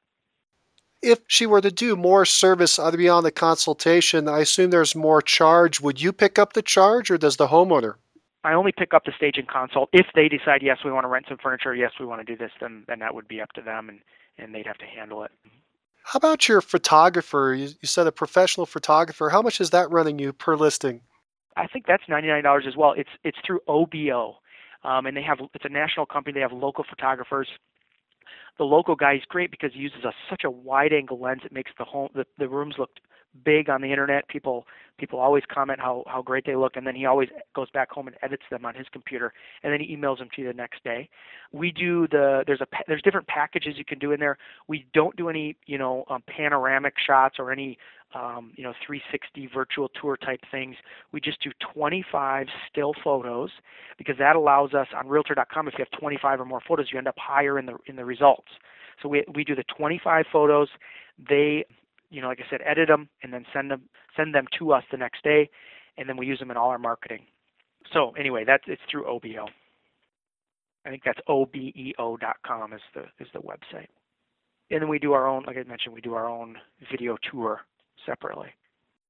What does that mean? You're walking through the house with a camera? Yeah, I've experimented different things with it. I've had somewhere in the beginning, I'll say something. It'll be me standing in the kitchen. It'll be a still image. It'll just say, hey, it's Andy Mulholland with RE/MAX of Rochester and the Handy Andy Realtor team, and we've got a great new listing for you today. It's got an updated kitchen and brand new this and brand new that and whatever the case might be, and just a little spiel about myself, and I remind them, check us out online. And then we go into the video where the first shot is always kind of a pan shot outside in the front of the house, and then we kind of zoom in on the front door. Then the next shot starts and we're walking through the front door. We do kind of a walkthrough through the entire house, slow and steady. And then we do, if there's a backyard or something, we do like an outside shot as well. And so then we go back and edit it. Sometimes we do voiceovers. I've experimented with that, and that seems to be really a good thing. Where in the beginning, I'll say, welcome to 3862 Halling Place Southwest, located on a cul-de-sac in southwest Rochester, just minutes from Bamber Ridge Park, and then we should do a shot of the park. So we kind of, walk through the video doing kind of a voiceover. So I've experimented with that. I think that's the route I'm going to continue to go. In the beginning, I didn't really do that. I would just do pop-ups with, like, within the video editor, it would pop up a little tag and it would say 3 bedrooms. And then a minute later when they were walking by the bathrooms, it would say 2 bathrooms.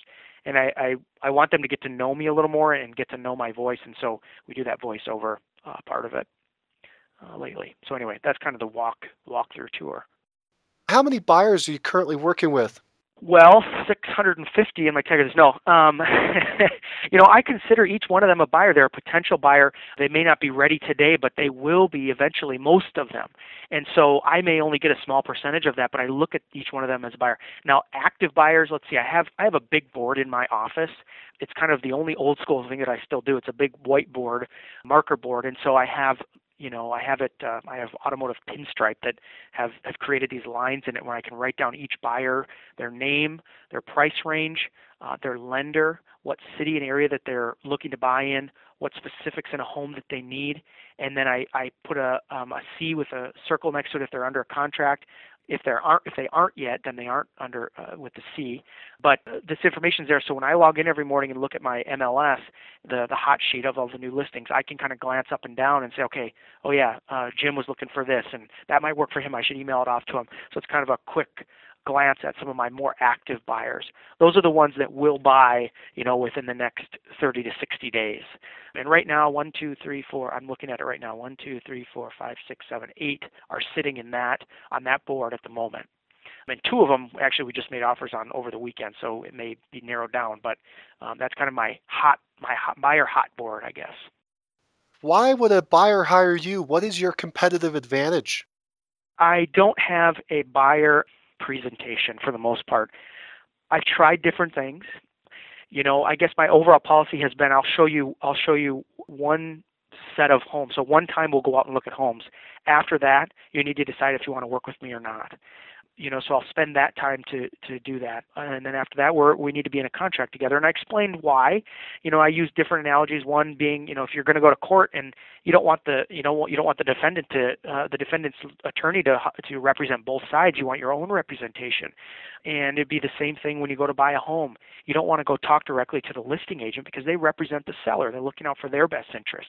So I say most buyers in today's market have their own agent. And this is kind of a script for like a first-time buyer. Maybe somebody that hasn't experienced this before or isn't aware that there's a difference. So it's funny because a lot of the older buyers, any older buyers that I've worked with, don't realize that there's a difference because in their day, there was no MLS. You had to go to the listing company to look at one of their properties. So maybe that's what they're used to. And then first-time buyers just, maybe not aware of it yet, that that's the way it works. So we just have that conversation. Before I really get into buyer's representation, to be honest, my strategy is to overwhelm them a little bit. So, for example, let's say I get a call, wherever it comes from, it's just a sign call or somebody online on a listing calls or whatever the case might be. They want to see a home, or maybe they email me and they want to see a home. We go out and I say, yep, no problem. We'll go out and look at it. I try not to get too into what they're trying to do here. Have they talked to a lender? I try not to get into that too much. Say, yeah, no problem. We're happy to open it up for you. So I go out and meet them, and then once we're face to face, I seem to be better at that as opposed to over the phone. They can meet me, shake my hand, see that I'm a normal human being, and they see the handy Andy mobile pull up, and they look at that and say, this guy must be pretty intense because he's driving that thing. And so that seems to work for me. So we meet at the house. And then we show them the house. I just let them walk through. I'm not all over their back. I'm not asking them questions too much, depending on the buyer. Some of them want to talk, and that's fine. You get a feel for that. The ones that don't, we just let them walk through. And then afterwards, we start a conversation. I say, so you've talked to a lender. Is this in the price range that he told you should be in? And if yeah, then yeah, we can go that route. And I know they're approved. If not, and they say, well, we haven't talked to a lender. I said, oh, well, it's important. It's an important first step. And I try to overwhelm them with why it's so important. I talk about, it seems like the financing side overwhelms people. So I talk about the difference between FHA and conventional. I say, on a lot of these homes, they may not pass FHA appraisal. And so it's important to know which one. And so they realize that I have a lot of good information. And then at the end, I say, I'm very not pushy. And I say, hey, has anybody talked about agency relationships? And most of them say, no, what is that?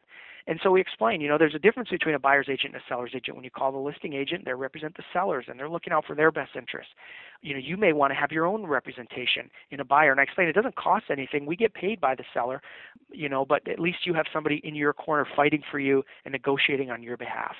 And so it intrigues them, and then I just say, I'd love to be that person, but whoever it is, you need to find someone that can show you homes and represent you. And I say you don't want to go to the listing agent and tell them all the information about you, when you're planning to move, how much you're approved for, because they're obligated to tell the sellers that. And so, it kind of puts a little fear in them, like, oh, we could make a mistake if we call a listing agent. We better call Andy back. So that seemed to have helped. I don't have to be pushy. They call me and say, Andy, we talked about it. We want you to help us.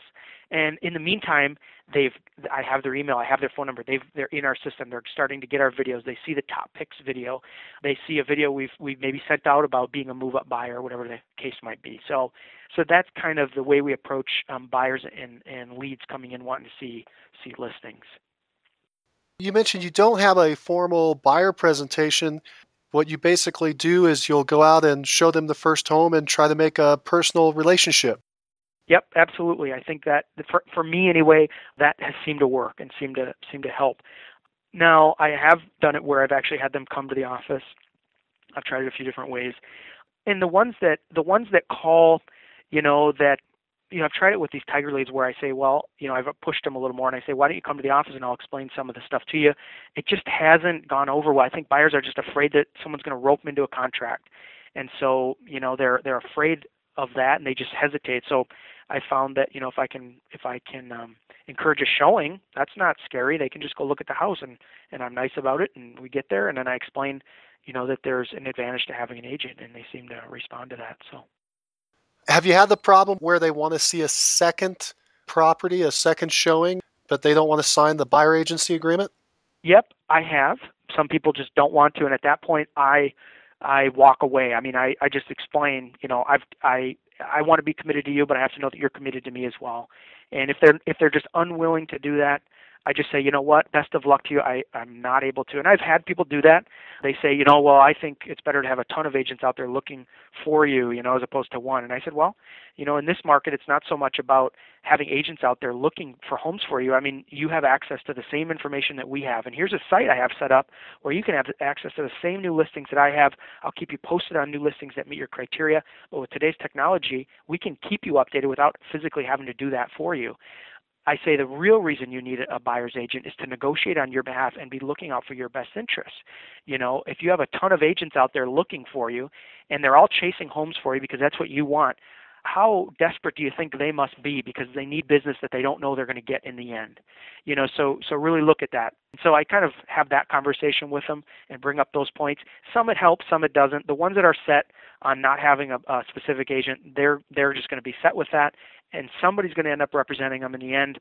It's most likely going to be the listing agent, and that's too bad for them. But some people you just can't change their mind about that. So you just got to count your losses. You showed them one, at least you didn't show them 10, and walk away. You've been doing this all by yourself as a sole practitioner up until you said a month ago, and you've hired your first person.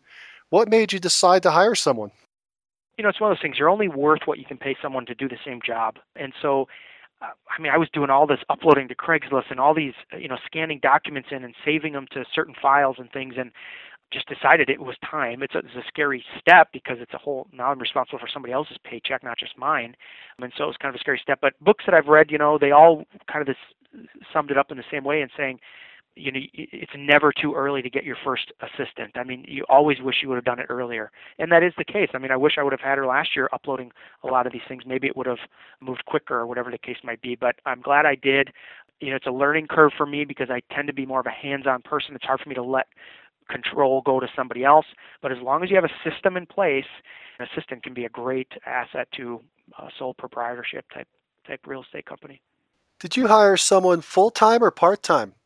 Part-time right now. She just comes in 2 days a week from 9 to 5. So, at this point it's part-time. I have it somewhat set up where she's going to be able to work from home for the most part because all my stuff is cloud-based where she can access it from anywhere with a computer, which might be helpful, for a number of reasons for her schedule, but then also to be able to, cut down on overhead costs at an office. You don't have to pay for another office space. What is she going to be doing for you? Well, at this point, she does all of our Craigslist ads. So what I've done is created HTML code for these ads that I want on Craigslist. And so what she does is copies and pastes that. It's very simple. She copies and pastes that code. She doesn't have to know HTML. She can just grab it, throw it into Craigslist, and do that regularly. And I have a schedule for her. Every Monday she does certain ones. Every Wednesday she does certain ones. She uploads all of our listings to Craigslist. She again, talking about some of the tagging and things, you can do alt tags for photos within your website. So search engines don't recognize pictures, they recognize text. And so when you do alt tags behind your photos, the search engines grab that. So whenever we have a new listing, there's 25 photos, she goes in and adds alt tags to all the photos. So that's one thing she does. I've had a little bit of a struggle because she's not full-time, so there's certain tasks she could very easily do and do great at, but because she's not here every day, I can't have her do them. For example, showing feedback, asking for feedback from agents, that needs to be done on a daily basis, and it's a very simple process, but she can't do it. She's not here every day. So the goal is to eventually move towards her being here full-time, but at this point, just kind of doing a trial run, see how it works. She's here 2 days a week. She does our weekly blog post for our market update. So it's not our video, but it's just a text blog post. A lot of it is just to try to, again, working not only provide some good information, but SEO, doing a weekly blog post about the local market. So she does that. And then just a number of other clerical things as well. You mentioned that it might be more helpful if she were there each day. Why did you decide to do 2 full days during the week rather than half days Monday through Friday? Part of it was her schedule. She does have another job as well, another part-time job, so part of it was just working around that schedule. And I think that's just a reality of having a part-time employee is just, obviously they're going to be working somewhere else as well. So yeah, I think that was probably the biggest reason. And sometimes it's nice to be able to just focus. At this point, sometimes I'm finding myself making sure she always has things to do throughout the day. And so if she was here every day, that might, be a daily task as opposed to twice a day. So it's a work in progress. I've never had someone working for me before, and so I've always worked for someone else. And so it's kind of a new thing for me, but it's been good so far.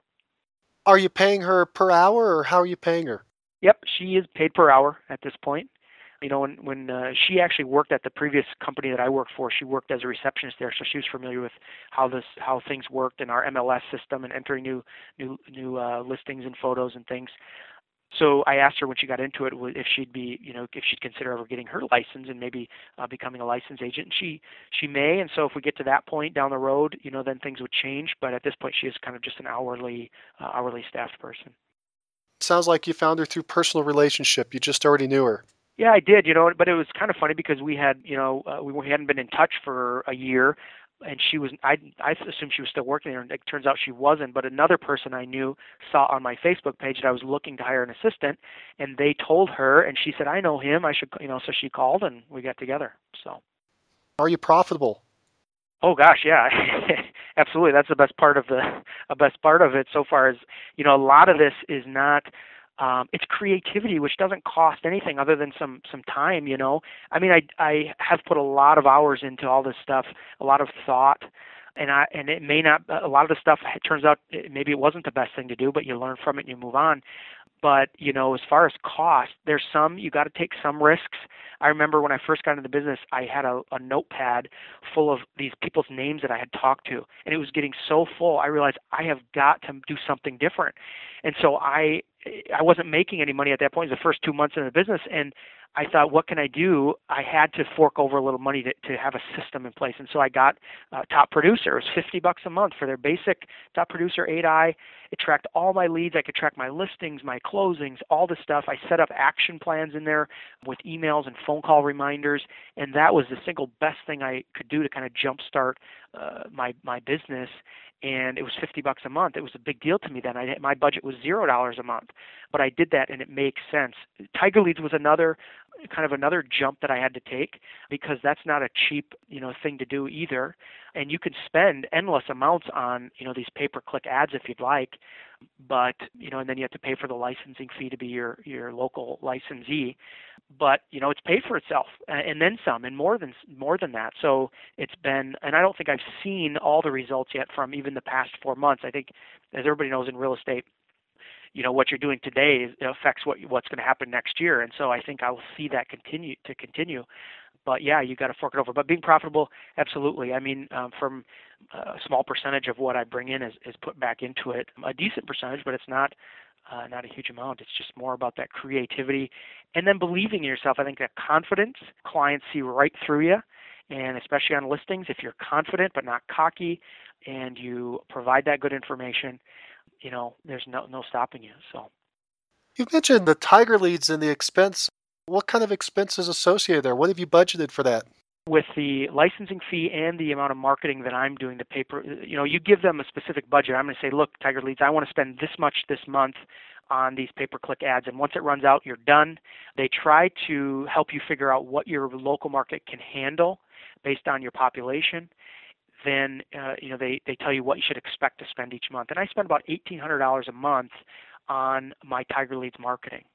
So that's with everything kind of in there, my pay-per-click dollars and my licensing fee. I think the licensing fee is $950 a month, and then over and above that, I spend on the pay-per-click marketing. One of my next steps with that is to start to add some buyer's agents in the office. Not necessarily a team. I haven't decided if I want to bring them on board with me or just other agents in the office that are hungry for these leads. There's more than enough to go around. They may be able to do just as good or a better job of me as I am at incubating them, and maybe even show them more attention than I can because it's starting to add up to be a lot of leads in there. But then, have them pay a fee each month to have access to the leads. They'd get an admin side, where they could log into just their leads that are assigned to them, and then pay a referral fee on each closing. So that's something I'm, kind of exploring as well and talking to a few agents in the office about. Could you tell somebody either what your profit margin is or what you're trying to hit as a goal? I would say at this point, based on what I did last year, I guess at the end of the year I would be able to tell you a better number. But so far this year, with everything that's involved, all the costs that are involved based on what I've been doing, I would say I'm in that 30%, that 20 to 30% range, based on what I'm spending and what I'm bringing in. So in my opinion, I don't know that I'll get much better than that. Maybe I can shave it off a little bit more. Adding an assistant now adds that, but I see that she's only been on a couple months. What she's doing will show results maybe next year. Andy, when you say that, do you mean that your costs are in the 20 to 30% range or your net profit? I should say my net profit is in the 70% range. My costs are about 30% based on what I'm bringing in. How do you keep control of your time? That's the toughest part, I would say. Not only, business time when you're at the office, but family time. I think, getting into it, my wife and I talked about this. It's going to be an investment. I see it as an investment. I'm going to have to put the time into it, so that hopefully I have this business that continues to operate and does so without so much labor involved, and I can have systems in place and become more efficient. But I would say Google Calendar is what I use because I can access it from anywhere. My iPhone, my iPad, my home computer, the office computer, the hotel computer, wherever I might be, I can access that calendar and keep on track. What I do is in the morning I have office work, and then any appointments will be in the afternoon, unless, obviously there's exceptions, unless somebody's scheduled that doesn't work. But office, I'm in the office in the morning, and I have certain things. When I get in the morning, I block out an hour for Tiger. I call it Tiger time, and that first hour is me checking these leads. Then I have files. The next hour is files, where I'm working on the current files for that week or that day that need to be touched. And then what else? Every Monday we do the market update. I've now transferred that to my assistant. She does that, pulls the data from the MLS and uploads that to our blog. But, every Thursday we do the market minutes video. So in the morning, things are scheduled out. Obviously, you can't always stick to what's there, but you try your best. I have in there, business development is another one. And then on a separate sheet of paper, I have some things throughout the week. I just jot down what I want to work on for that week, that upcoming week. So blocking out time, I use Google Calendar, and then keep your appointments in the afternoon and actually schedule that stuff in. So for the last 4 hours of the day, maybe from 1 to 5 or whatever, block out a specific appointment, and then maybe showings from 6 to 8 p.m. Or whatever, however it works. But appointments in the evening, afternoons, and then I don't do opens on the weekend, so I'm available on Saturdays to do showings.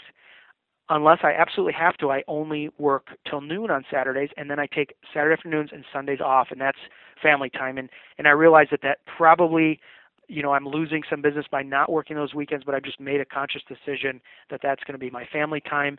We go to church on Sundays, and that's important to us. And so that's, for me to continue to be in the business and not be burned out, I have got to do it. And I'm glad I do. So. How many hours do you think you work in a typical week? This time of year, it starts to slow down a little bit. I usually try to be done at 5. Of course, if there's appointments, that's different. But if I don't have an appointment for the day or it's before 5, I try to end at 5, if at all possible. And, most days it ends up being later because somebody calls and wants to see a house, and it just works out to do it in the evening. So in the slower times, I'm probably working maybe 40 to 50 hours a week. I'm here every single day and then working Saturdays. Oftentimes I'll come in on Saturday morning to the office if I don't have appointments to just work on stuff because people love it when you call them on Saturday. And they just think that you're actually, you're hard at work. Then busy season. I mean, it's every day, at 9 a.m., sometimes 8 a.m. I usually hit the office at 9, and then it could be 8, 9 o'clock at night. I remember, multiple times this past summer where I was in the office till 10 p.m. writing offers and scanning them in and sending them off. And so, in that time is probably 60 and then the max 80 hours a week where you're, just pumping it away 7 days a week. Sometimes in the summer, you gotta forfeit those weekends once in a while if there's offers to be written, I guess. But so it can be labor intensive. One of the reasons to get an assistant, because now during the day when I'm here at the office, I can be doing things that create more income as opposed to just busy work, and she can be doing some of the stuff that's very important, but can be done by her. So, Andy, what drives you? A number of things. I think for the most part, it is being the absolute best that I can be, whatever that ends up to be. I think that is something I've seen it in my dad. He started a business in the 90s and it's successful here in town, and I learned a lot from him and just the way his work ethic. But I also have other drives as well, and that would be I love watching myself kind of creep up in the rankings in the MLS. That's kind of a driving thing that I can look at regularly and see, okay, I'm doing better in comparison to the other agents in our market. Everybody's in the same market, and I'm obviously doing things right because I'm growing there. The number of closings is something I have right in my office, right next to my door. I have a sheet, and at the beginning of the year, it had 40 spaces, and that was my goal, is to sell 40 units. Each month I would, each closing I would fill it out. I would check whether they were a buyer or seller, and then the date that they closed. That was right it's right at eye level. So whenever I leave, it's right there. It's taped to the wall, and I can't leave the office, with guilt. So feeling like I didn't make that phone call, I didn't send out that note. I mean, I see that board, and it reminds me to go back in and do that last thing so I can hit that 40. November 1st of 2011, I had my 40th closing. And so, that's a driving factor for me, that piece of paper.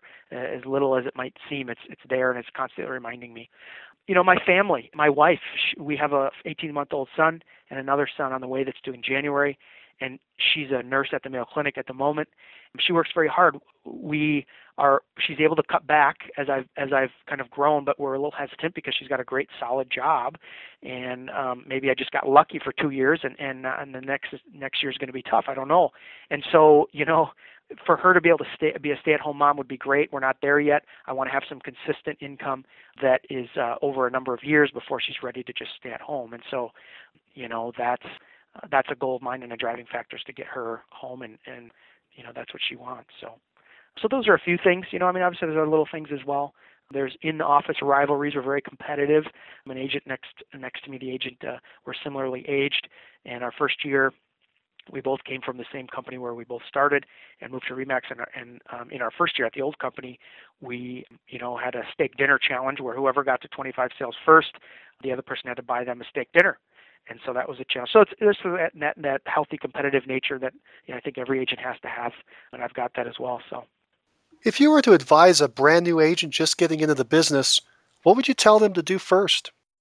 Well, I'm still new myself, so some of the same stuff I'm doing is, I think you don't have to recreate the wheel, but you have to make it your own wheel, I guess. And so, some of the stuff that I'm doing, I guess I feel like it's the same core principles. It's good follow-up. It's, treating people right. It's, just being genuine and, doing those things, and you'll be successful. Obviously, there's other things involved. You got to be smart. You got to be financially capable and able.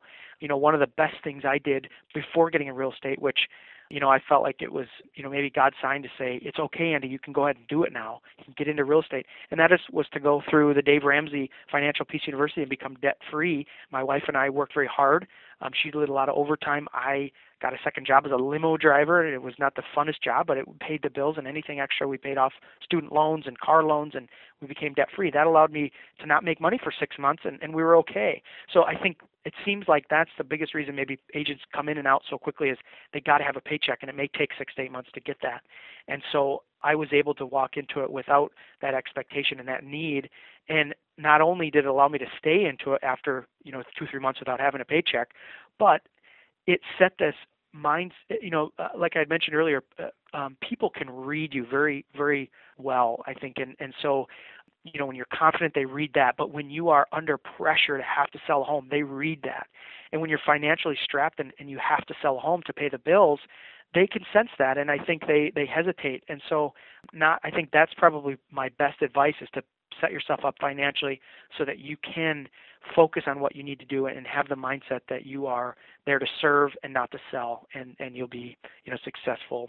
It comes with hard. You got to have hard work, and you got to be smart and creative in some of that stuff as well. But getting through that first year is probably what it's going to take, and financially, you got to be able to do that. So, Andy, I've come to the end of my questions. Is there anything else you'd like to talk about that we haven't addressed? I would like to talk about something that is free that I have had, that I suggest for everybody, and that is Dropbox. Using Dropbox as a cloud system, a cloud file storage system. I don't have any paper files in my office. As soon as a file comes in, we scan it in, and it gets sent to Dropbox. And Dropbox, like I said, is a cloud system. It's free up to a certain amount of storage, and then you can pay per month for more. I have tons in there, and I still am on the free side of it. But what you can do is scan stuff in, send it to Dropbox, files, pictures, documents, whatever the case might be, and access that from any device or computer. You can download it to your smartphone. You can download it to your iPad. You said you can go on any computer and log into Dropbox.com, log into your account, and access your files. And that has allowed me to be a mobile agent, which I think is very important, especially if you're just you all on your own. Because for my car, I can access all my files. On the weekend, I don't have to run to the office and grab my files. I could just log into Dropbox, grab the purchase agreement, email it to the other agent. So that's been really helpful. Check that out, Dropbox.com. The other one is DocuSign. I think every agent has to have this. This is like a $19 a month fee, but it's electronic signatures. And it has I would pay, don't tell DocuSign this, but I would pay probably 4 to 5 times or more than that for their service, because it allows me to not have to go out to a person's home and get a signature. It allows me to market myself as more of a techie agent, because I can explain to my sellers, look, when a buyer really likes your property, they don't have to hesitate because they're out of town this week, and I can just email them the purchase agreement. They can click to sign, and we can move forward with the sale. And the clients like it because they don't have to come to the office to sign something every time, or they don't have to scan it in and email it back. All they do is, I scan in a document, whether it's a purchase agreement or something else. I fill out where they need to sign, and they email it to them. All they do is pull it up and then click to sign electronically. So that's been a lifesaver for me, DocuSign. And then having some sort of mobile access to your MLS. I use an iPad, like I said, and it allows me to, we're at a property, they say, Andy, this really, especially if it's a first-time buyer that I've just met them, and they're at the house, and they say, Andy, this really isn't what we were looking for, but thanks for showing it to us. I can say, well, stop right there. Let's see what else might fit your criteria. We pull up the MLS, I do a search. It shows me everything that's in the neighborhood. I can see if I can show it. If it's vacant, hey, this one's vacant right across the street. It's in your price range. It's what you're looking for. Let's go run and look at it. And so having that mobile access has been so big for me to be able to, keep a lead or keep a buyer once I've met them at a home. It's been really helpful. And then they obviously on an iPad they can sign as well. So I have documents loaded in there. There's an app called Sign and Send where they can just upload the document. I can pull the document from Dropbox on my iPad into Sign and Send, which is another app, which are both free, by the way, sign with their finger or a stylus right on the document, email it to the other agent. So I've done this multiple times with for example, inspection. After the inspection, buyer says, yeah, everything looks good. We're ready to move forward. Well, if I didn't bring a document, I don't have to have papers with me. I can just pull up, a release of inspection contingency form and fill it out, have them sign at the bottom, boom, send it to the other agent, send it to my front office, send it to the closing company, and everybody's moving forward with a pending sale. So it expedites things. It allows you to be a multi-agent, multi-staffed business, but be by yourself. So that's been helpful. So those things I wanted to make a mention of that I've found really helpful, and they're free. Well, Andy, you're a wealth of ideas and information. You're creative, thoughtful, flexible, and passionate. You've been able to quickly reshape your business into a lead magnet. Your Handy Andy Realtor model is pulling prospects to you faster than you can handle. It's a good thing you finally hired some help. I predict your future will continue to shine bright. Thank you again for being our Rising Agent of the Month. If you like the show and want to know when the next one's coming out, click the subscribe button on iTunes or Stitcher. And if you want to hear more episodes like this, give the show a 5-star review and write a quick comment. I read them all, and it motivates me to keep going and share the top agent success stories with you. Thanks. If you're looking for more ways to generate leads, check out our sponsor, RealGTV, Real Estate Agent Lead Generation Television, and their giant database library of video trainings where top agents reveal, demonstrate, and discuss their best lead generation methods. Visit RealGTV, REALG.TV. If you're low on funds or just want to get the maximum leverage, check out my masterclass webinar titled Top 5 Free Lead Sources for Real Estate Agents. Learn more at freeleadtime.com. That's freeleadtime.com. Oh, and if you have a real estate friend who needs some inspiration, tell them about the Success Calls podcast. And don't you forget to subscribe right now to hear all the great top agent ideas. Keep moving forward. You've been listening to the Mastermind Agent Interview of the Month Club, where top agents, rising agents, team members, and guests from across North America reveal their success secrets, strategies, and systems in up-close and personal interviews. You can find all the club interviews at www.mastermindagent.com.